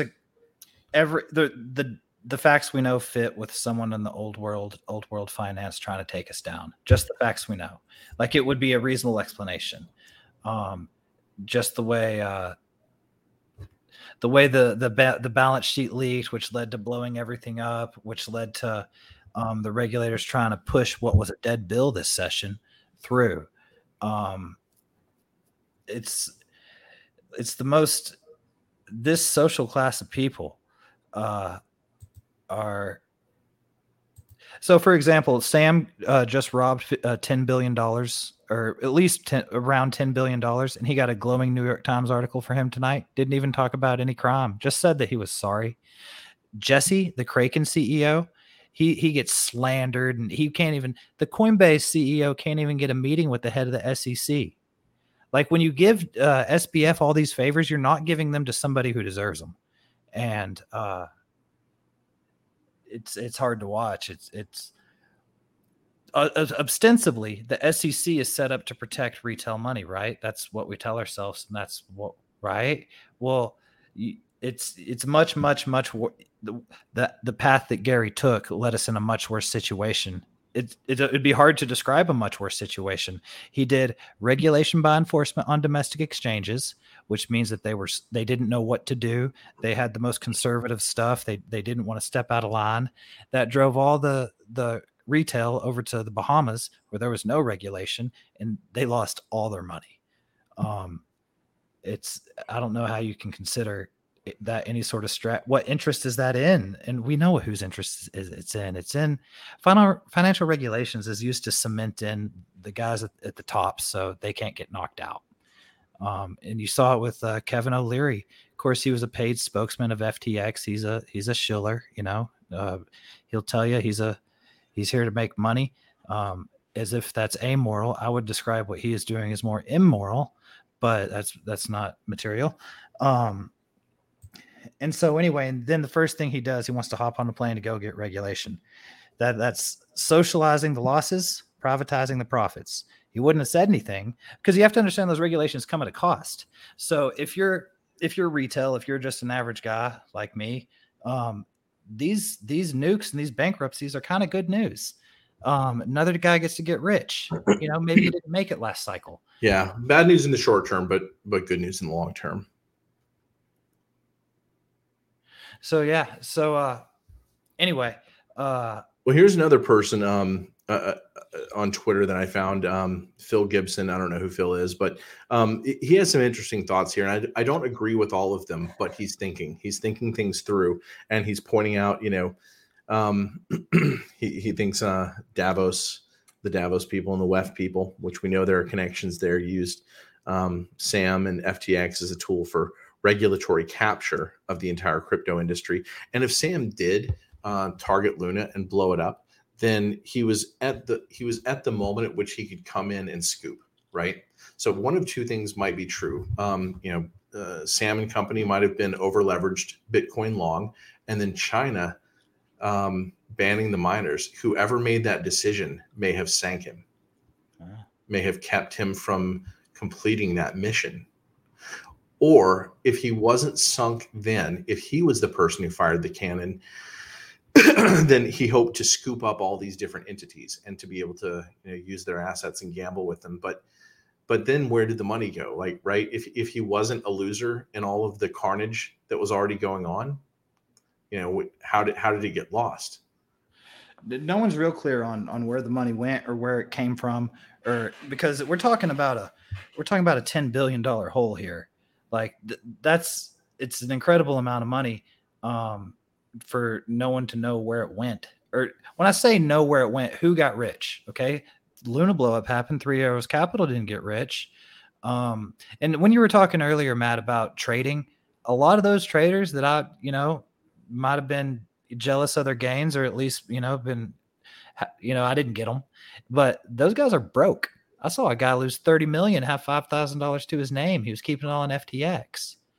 I mean, wow. A lot of those guys didn't make it too. So, and you say, well, what happened to the money? And in a sense, the money was never real. Like, it's just, so when capital destruction happens at that level, like that capital never should have existed. And so there was guys, no, yeah. I don't see it that way. I think that the yield farming invested capital into something that was essentially worthless. Like, if I have $1 million and I buy a piece of dirt for $1 million, okay, I've done an awful bad trade and I don't have any money left. But it doesn't mean that money wasn't real, right? Well, somebody sucked that money away somewhere, somehow. But you have to. So the capital destruction that happened, the mechanism that was happening is it's the inventing of an asset out of thin air. There is some of that's true, right? Like, and this is why I call it trying to fly the magic kite, because if they can get people to believe in the value of like the FTT token well enough, no matter how much money is actually in the hedge fund, if they get people, to fly that kite for them. Mm-hmm. To bid up their stock coin, their coin. And they can do it themselves at their own exchange. That's a subjective value process where that's money that's out of thin air. But the money that went in that was like, Bitcoin that was on exchanges, Mhm. That was real, right? That's real, and that was stolen. Yeah. But there's a portion of this that was just inflated from nothing, and then there's dollars and Bitcoin going in, and that was something. So there's two pieces to that, right? And some people got handed the bubble, the bag, and some people, so somebody got away with some money. So you're right. We need to be able to track it down. So the story's not over. And here, Alameda was buying, Voyager, Ledger. Is that right?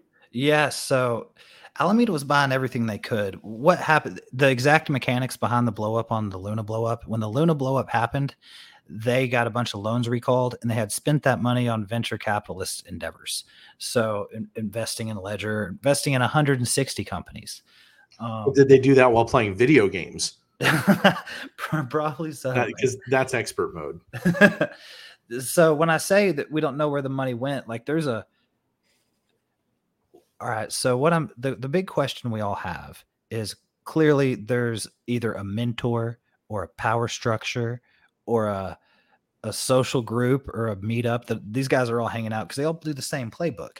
You don't end up with 136 entities and $2 million in your own foundation. He had never run an exchange before. He was just some 30-year-old. Yeah, and so this is an interesting part of the discussion. I'm going to show. I'll start this over, but I want to play a couple of videos just because there's multiple ways to look at it. These are very smart, 29 and 30 and whatever. I don't know what everybody's age is who is in that pool, but let's listen to some of them talk for a moment. Sort of back in whatever it was, June or July, about should we even do yield farming at all? And I was kind of like, oh, I don't know, this whole thing seems weird, and aren't there risks, and what if these platforms get hacked, and it's such a huge pain operationally, and accounting wise and all of that, but yeah, I lost that argument, I guess. I'm now very glad that whole summer, for me, a lot of it was just about sort of, readjusting my expectations and being open to whatever happened. I think she's no longer even making decisions at that point, right? This was a smart person who had a reasonable idea about what was ordinary in trading. She was a good trader, but I'll let this continue. Week or so, something weirder than the previous week would happen. And I was like, okay, and just mentally, adjusted myself to, okay, we're farming comp. And then it's oh, now we're farming these things that are foods. And then now we're farming these whatever weird meta food things. I don't know. Yeah, I feel like I did manage to get away from my initial skepticism and of embracing the mindset of great, gonna go out and look for whatever the weirdest, dumbest thing people are talking about today, and that's gonna be the thing I'm working on today. After hearing her talk and reading her Tumblr, you can tell that she knows what she's doing, or at least I suspect you can tell she knows what she's doing is wrong, and there's a moral problem with it, and that's why she's so preoccupied with explaining it away. She talks about how she has to get comfortable with risk, and she'll just flip this coin as many times as possible, do as much good in the world. Yeah, it's weird. It's tough to know exactly what's going on there, right? But maybe she's talking herself into it.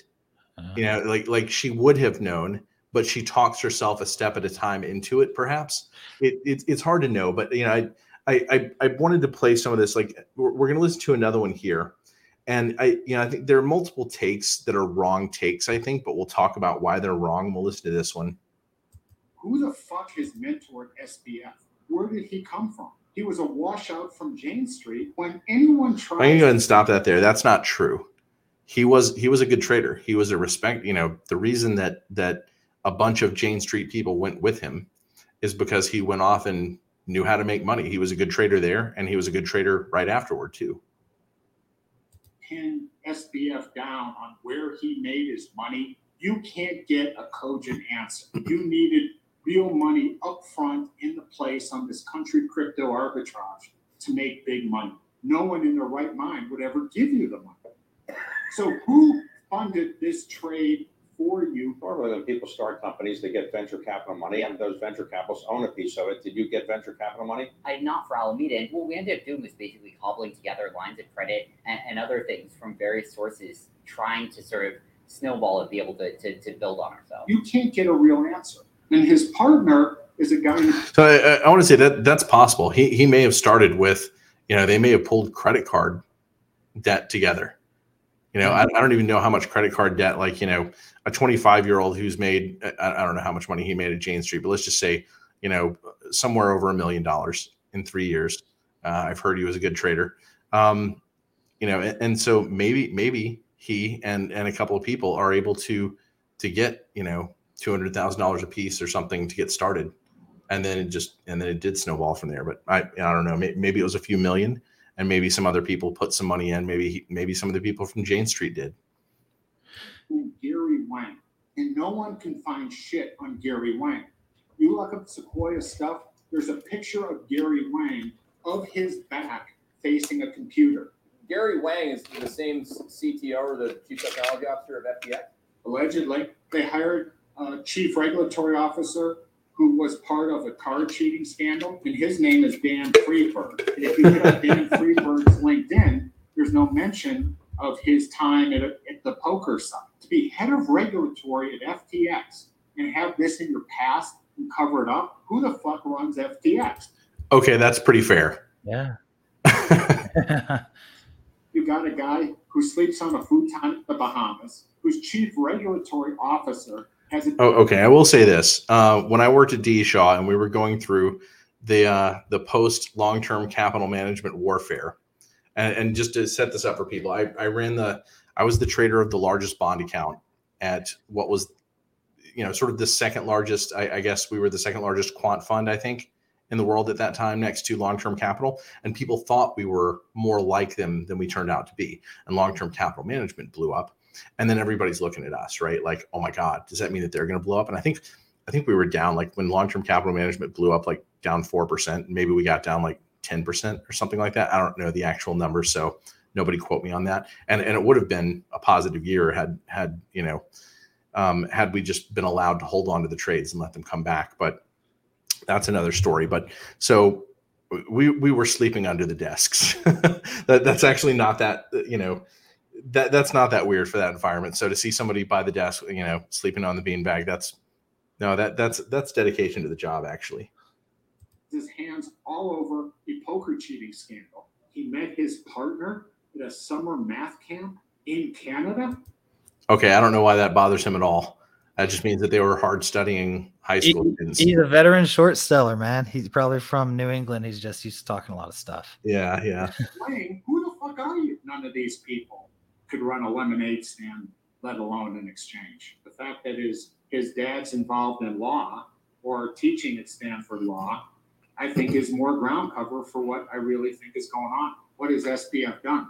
He hasn't done shit in his life. He can't explain what he's done. And he puts up billboards of himself. He's the number 2 donor to the Democratic Party. This is a 30-year-old living in the Bahamas, operating offshore. Why? What's your cause? And on the other side, you have Tom Brady and Giselle doing their ads. Everything reads like this thing is a complete scam. Okay, so he's got a lot of things right here. He's got some wrong takes and some right takes. It's just like the pandemic. You really have to sort and sift and do a good job of separating the facts from everything else. But he is right. To look toward what the connections are. There may have been a lot of connections made through the parents to get to people who were able to be a professional class of doing some things. And I don't know what the deal is with the poker cheating scandal guy, but that's a little bit weird. Let's see.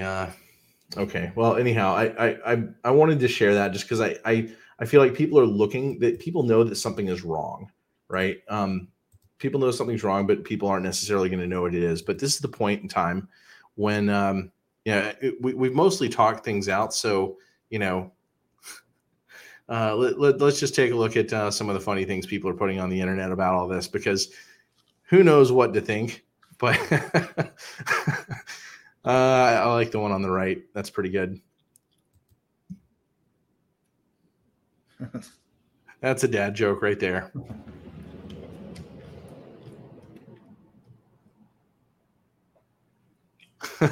Did this actually? This happened, didn't it? Yeah, I understand it happened. That's hilarious. Oh my goodness. Yeah. Oh my goodness. By the way, we didn't even say some of the more fantastic stuff that happened in this thing. So I'll tell you a quick story. I got a friend who lost money in the Voyager collapse, which was during the Luna thing. FTX, so he lost his money, and then FTX bought him out. Then FTX blew up, so he got his money stolen again. And then Sam stole about 400 million, or some hacker stole $400 million from FTX's treasury as it was blowing up. So he got his money stolen 3 times. See, this is why I think in terms of bribery scandals, this is exactly what I was thinking about. It's like some sort of way to pass money through the system, even if it wasn't your money, right? But maybe what they did was they cobbled all these exchanges and crypto entities together to create a black box that was just meant to put money in the right hands for whatever purposes, whether it was political purposes, making sure that the Democrats stayed on, got into total control of presidency and Congress, and then to maintain it in this last election, which didn't feel like it was going to happen. I mean, gosh, when you have that much inflation, when you have so many issues going on, not a particularly popular president, you don't think that they're going to hold on to everything, right? But there's a lot that's weird in the world right now.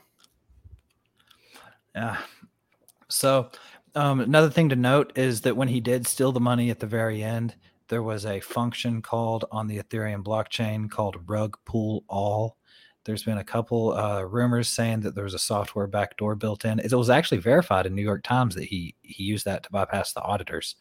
So this appears to be a bespoke fraud from the beginning.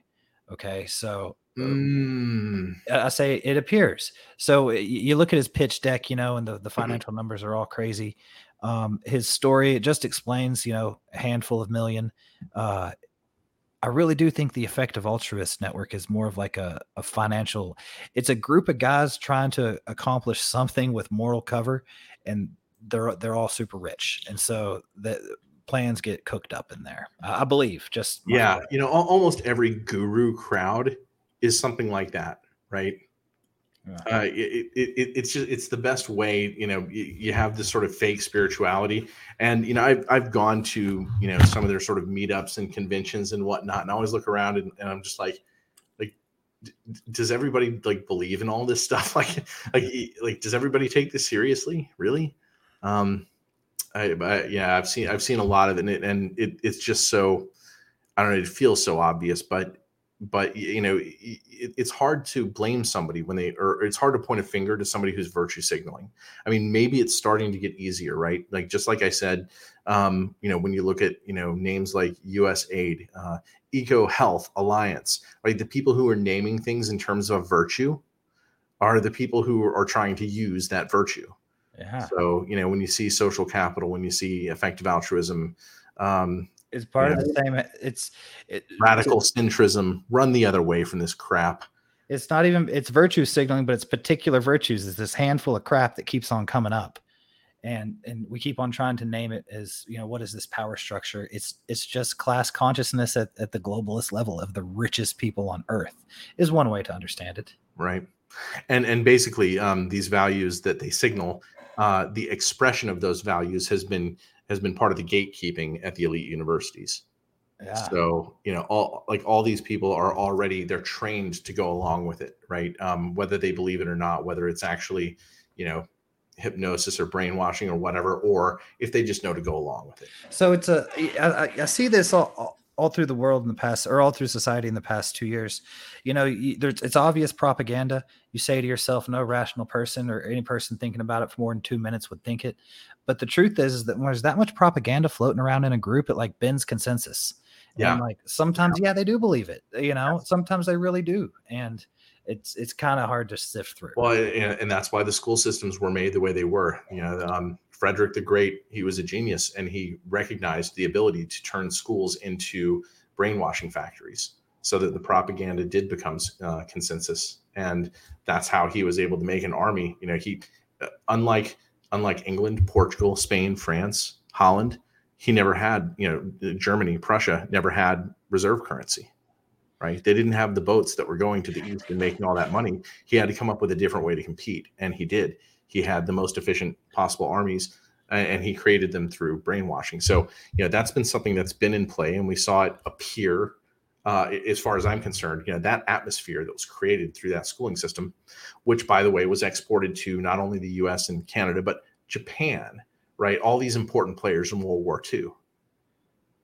You have these brainwashing factory school systems, and eventually it's everywhere in the world, right? Just about. But there are definitely people drinking the Kool-Aid. I just want to point this out. There are going to be the people who come in and say, well, we all knew that everything in crypto was meaningless anyway.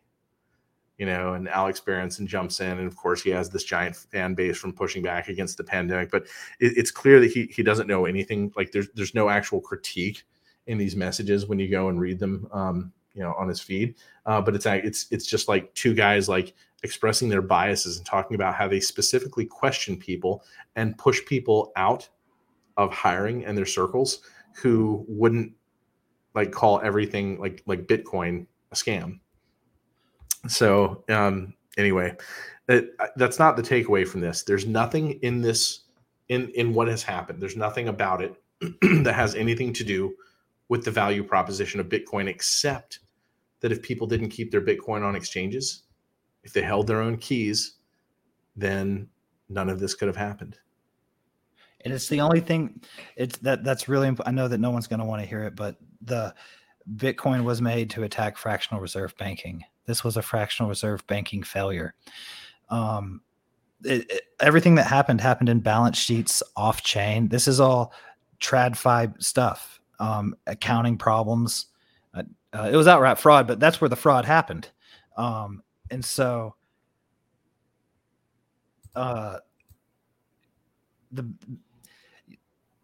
you don't have normies aren't used to bank runs. Okay. Because banks for the past 20, 30, 40 years, 50 years had access to the Federal Reserve's discount rate. So if it ever got bad like this and it was about to blow up, they'd go get some money from the Fed. But crypto, with the one aspect, or with the singular aspect of there's a limited amount, means that, and you can't print anymore, means that companies actually blow up. Now you have an entire generation of, quote, financial professionals that have never either blown up or knew it was a problem. And you also have a generation of normies depositing stuff that didn't know blowing up was something that happened. So they didn't know how important self-custody was. And when you look at it, so those juicy interest rates that they were offering there, they weren't even that juicy. They were probably 6-7%. Well, about 3 out of 5 of those custodians blew up. That's a high level of risk. You could have not participated in that risk just by self-custodying your Bitcoin. It's hard to explain to somebody why it's so important if there's nothing blowing up. But now that stuff is blowing up, you say, well, we have a solution to that. You self-custody your Bitcoin and you're good. It protects you from the blowups, but the blowups have to happen to some degree. There is no world where there's no choice with no pain. The blowups have their benefits. So if you're a college student, looking to get into crypto, you have the opportunity to buy cheap Solana. Right. If people hadn't been miseducated, we wouldn't have a need for them. But at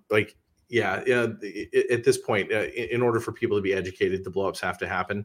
But Taz asks, why do people not hold their own keys? Convenience.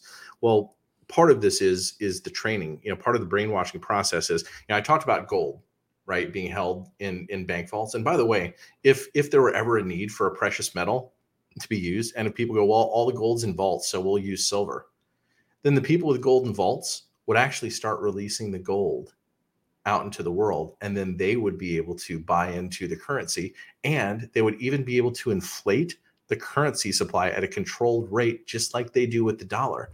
That's part of the beauty of the position that they put themselves in by taking, so much of the world's gold and putting it in a few vaults, right? It's a second reinflation of their monetary power. So they actually have a backstop in the current system, but they recognized how important that was, which is part of the reason why they arranged, like in the stock market, you don't really have your keys to your stocks. In fact, there's like, these massive holding companies or just one or something like that in the US that technically owns everybody's stocks. You don't take them off of exchanges in the same way. People just get used to getting on Interactive Brokers or Charles Schwab or Robinhood or whatever, and they make trades and it's just there, right? So yeah, Taz, you say, why do people not hold their own keys? It's largely convenience, and they haven't had to live in a world, number one, where they could do that, and number two, where it would protect them if they did. It's a question of trust. Do you trust the banking system? And to trust the banking system, you have to trust the money printers, because that's how you interact with the banking system. Or do you trust yourself? Now, to put that trust in yourself is daunting, but anything, it's worth. That's why it's worth doing, is because the benefits are so great.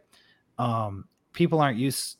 It's crazy, because if I gave you $1 million bill and said, "Do you want this, and can you hold on to it?" You would hold on to it. You would know where to put it. You would at least try to rise to the occasion. You wouldn't say, "No, let me give it away." I think people are capable of valuing or cherishing a piece of paper. It's just that they're not used to. Perhaps they don't see the benefit. I don't know. Well, training, habits are hard to break. And we've been trained into a certain set of habits, and people will have to sort of rewrite their own software. But, people remember what Bitcoin is and what its purpose is. And this scandal is not about what Bitcoin is.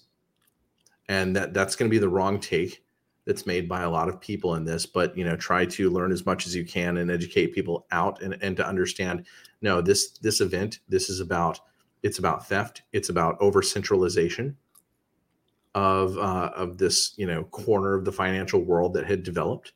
And it could be an attack on the new financial system, or it could be an attempt to use the new financial system, the cryptocurrency world, to float their magic kite to create the new, global financial currency or community, or, whatever the WEF might want to control. If that's, we saw the connections. I mean, that doesn't mean that's exactly who's behind it, but, we see the same sorts of things pop up over and over again. Well, let's go ahead and wrap up. Is there anything you want to say before we wrap things up, Mike? Not a lot. I just hope that all your viewers learn how to self-custody Bitcoin. The thing is that your money is your interface for the world. If you want something beyond a friend or family member to do or give you something, you have to use money. And as it being such an important tool in your life, you should probably spend some time to get to use it and get to know it. And I just encourage people to go ahead and try to do that with Bitcoin.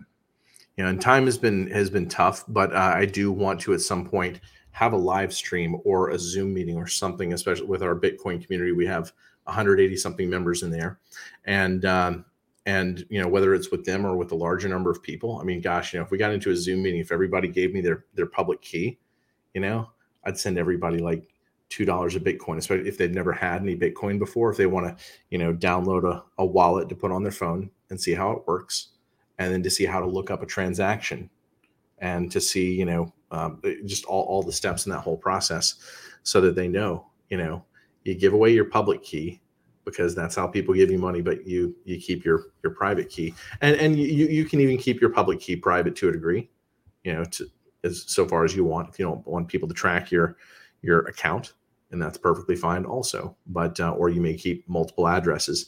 That's what I do. I have I don't know the number. I may have 20 different addresses.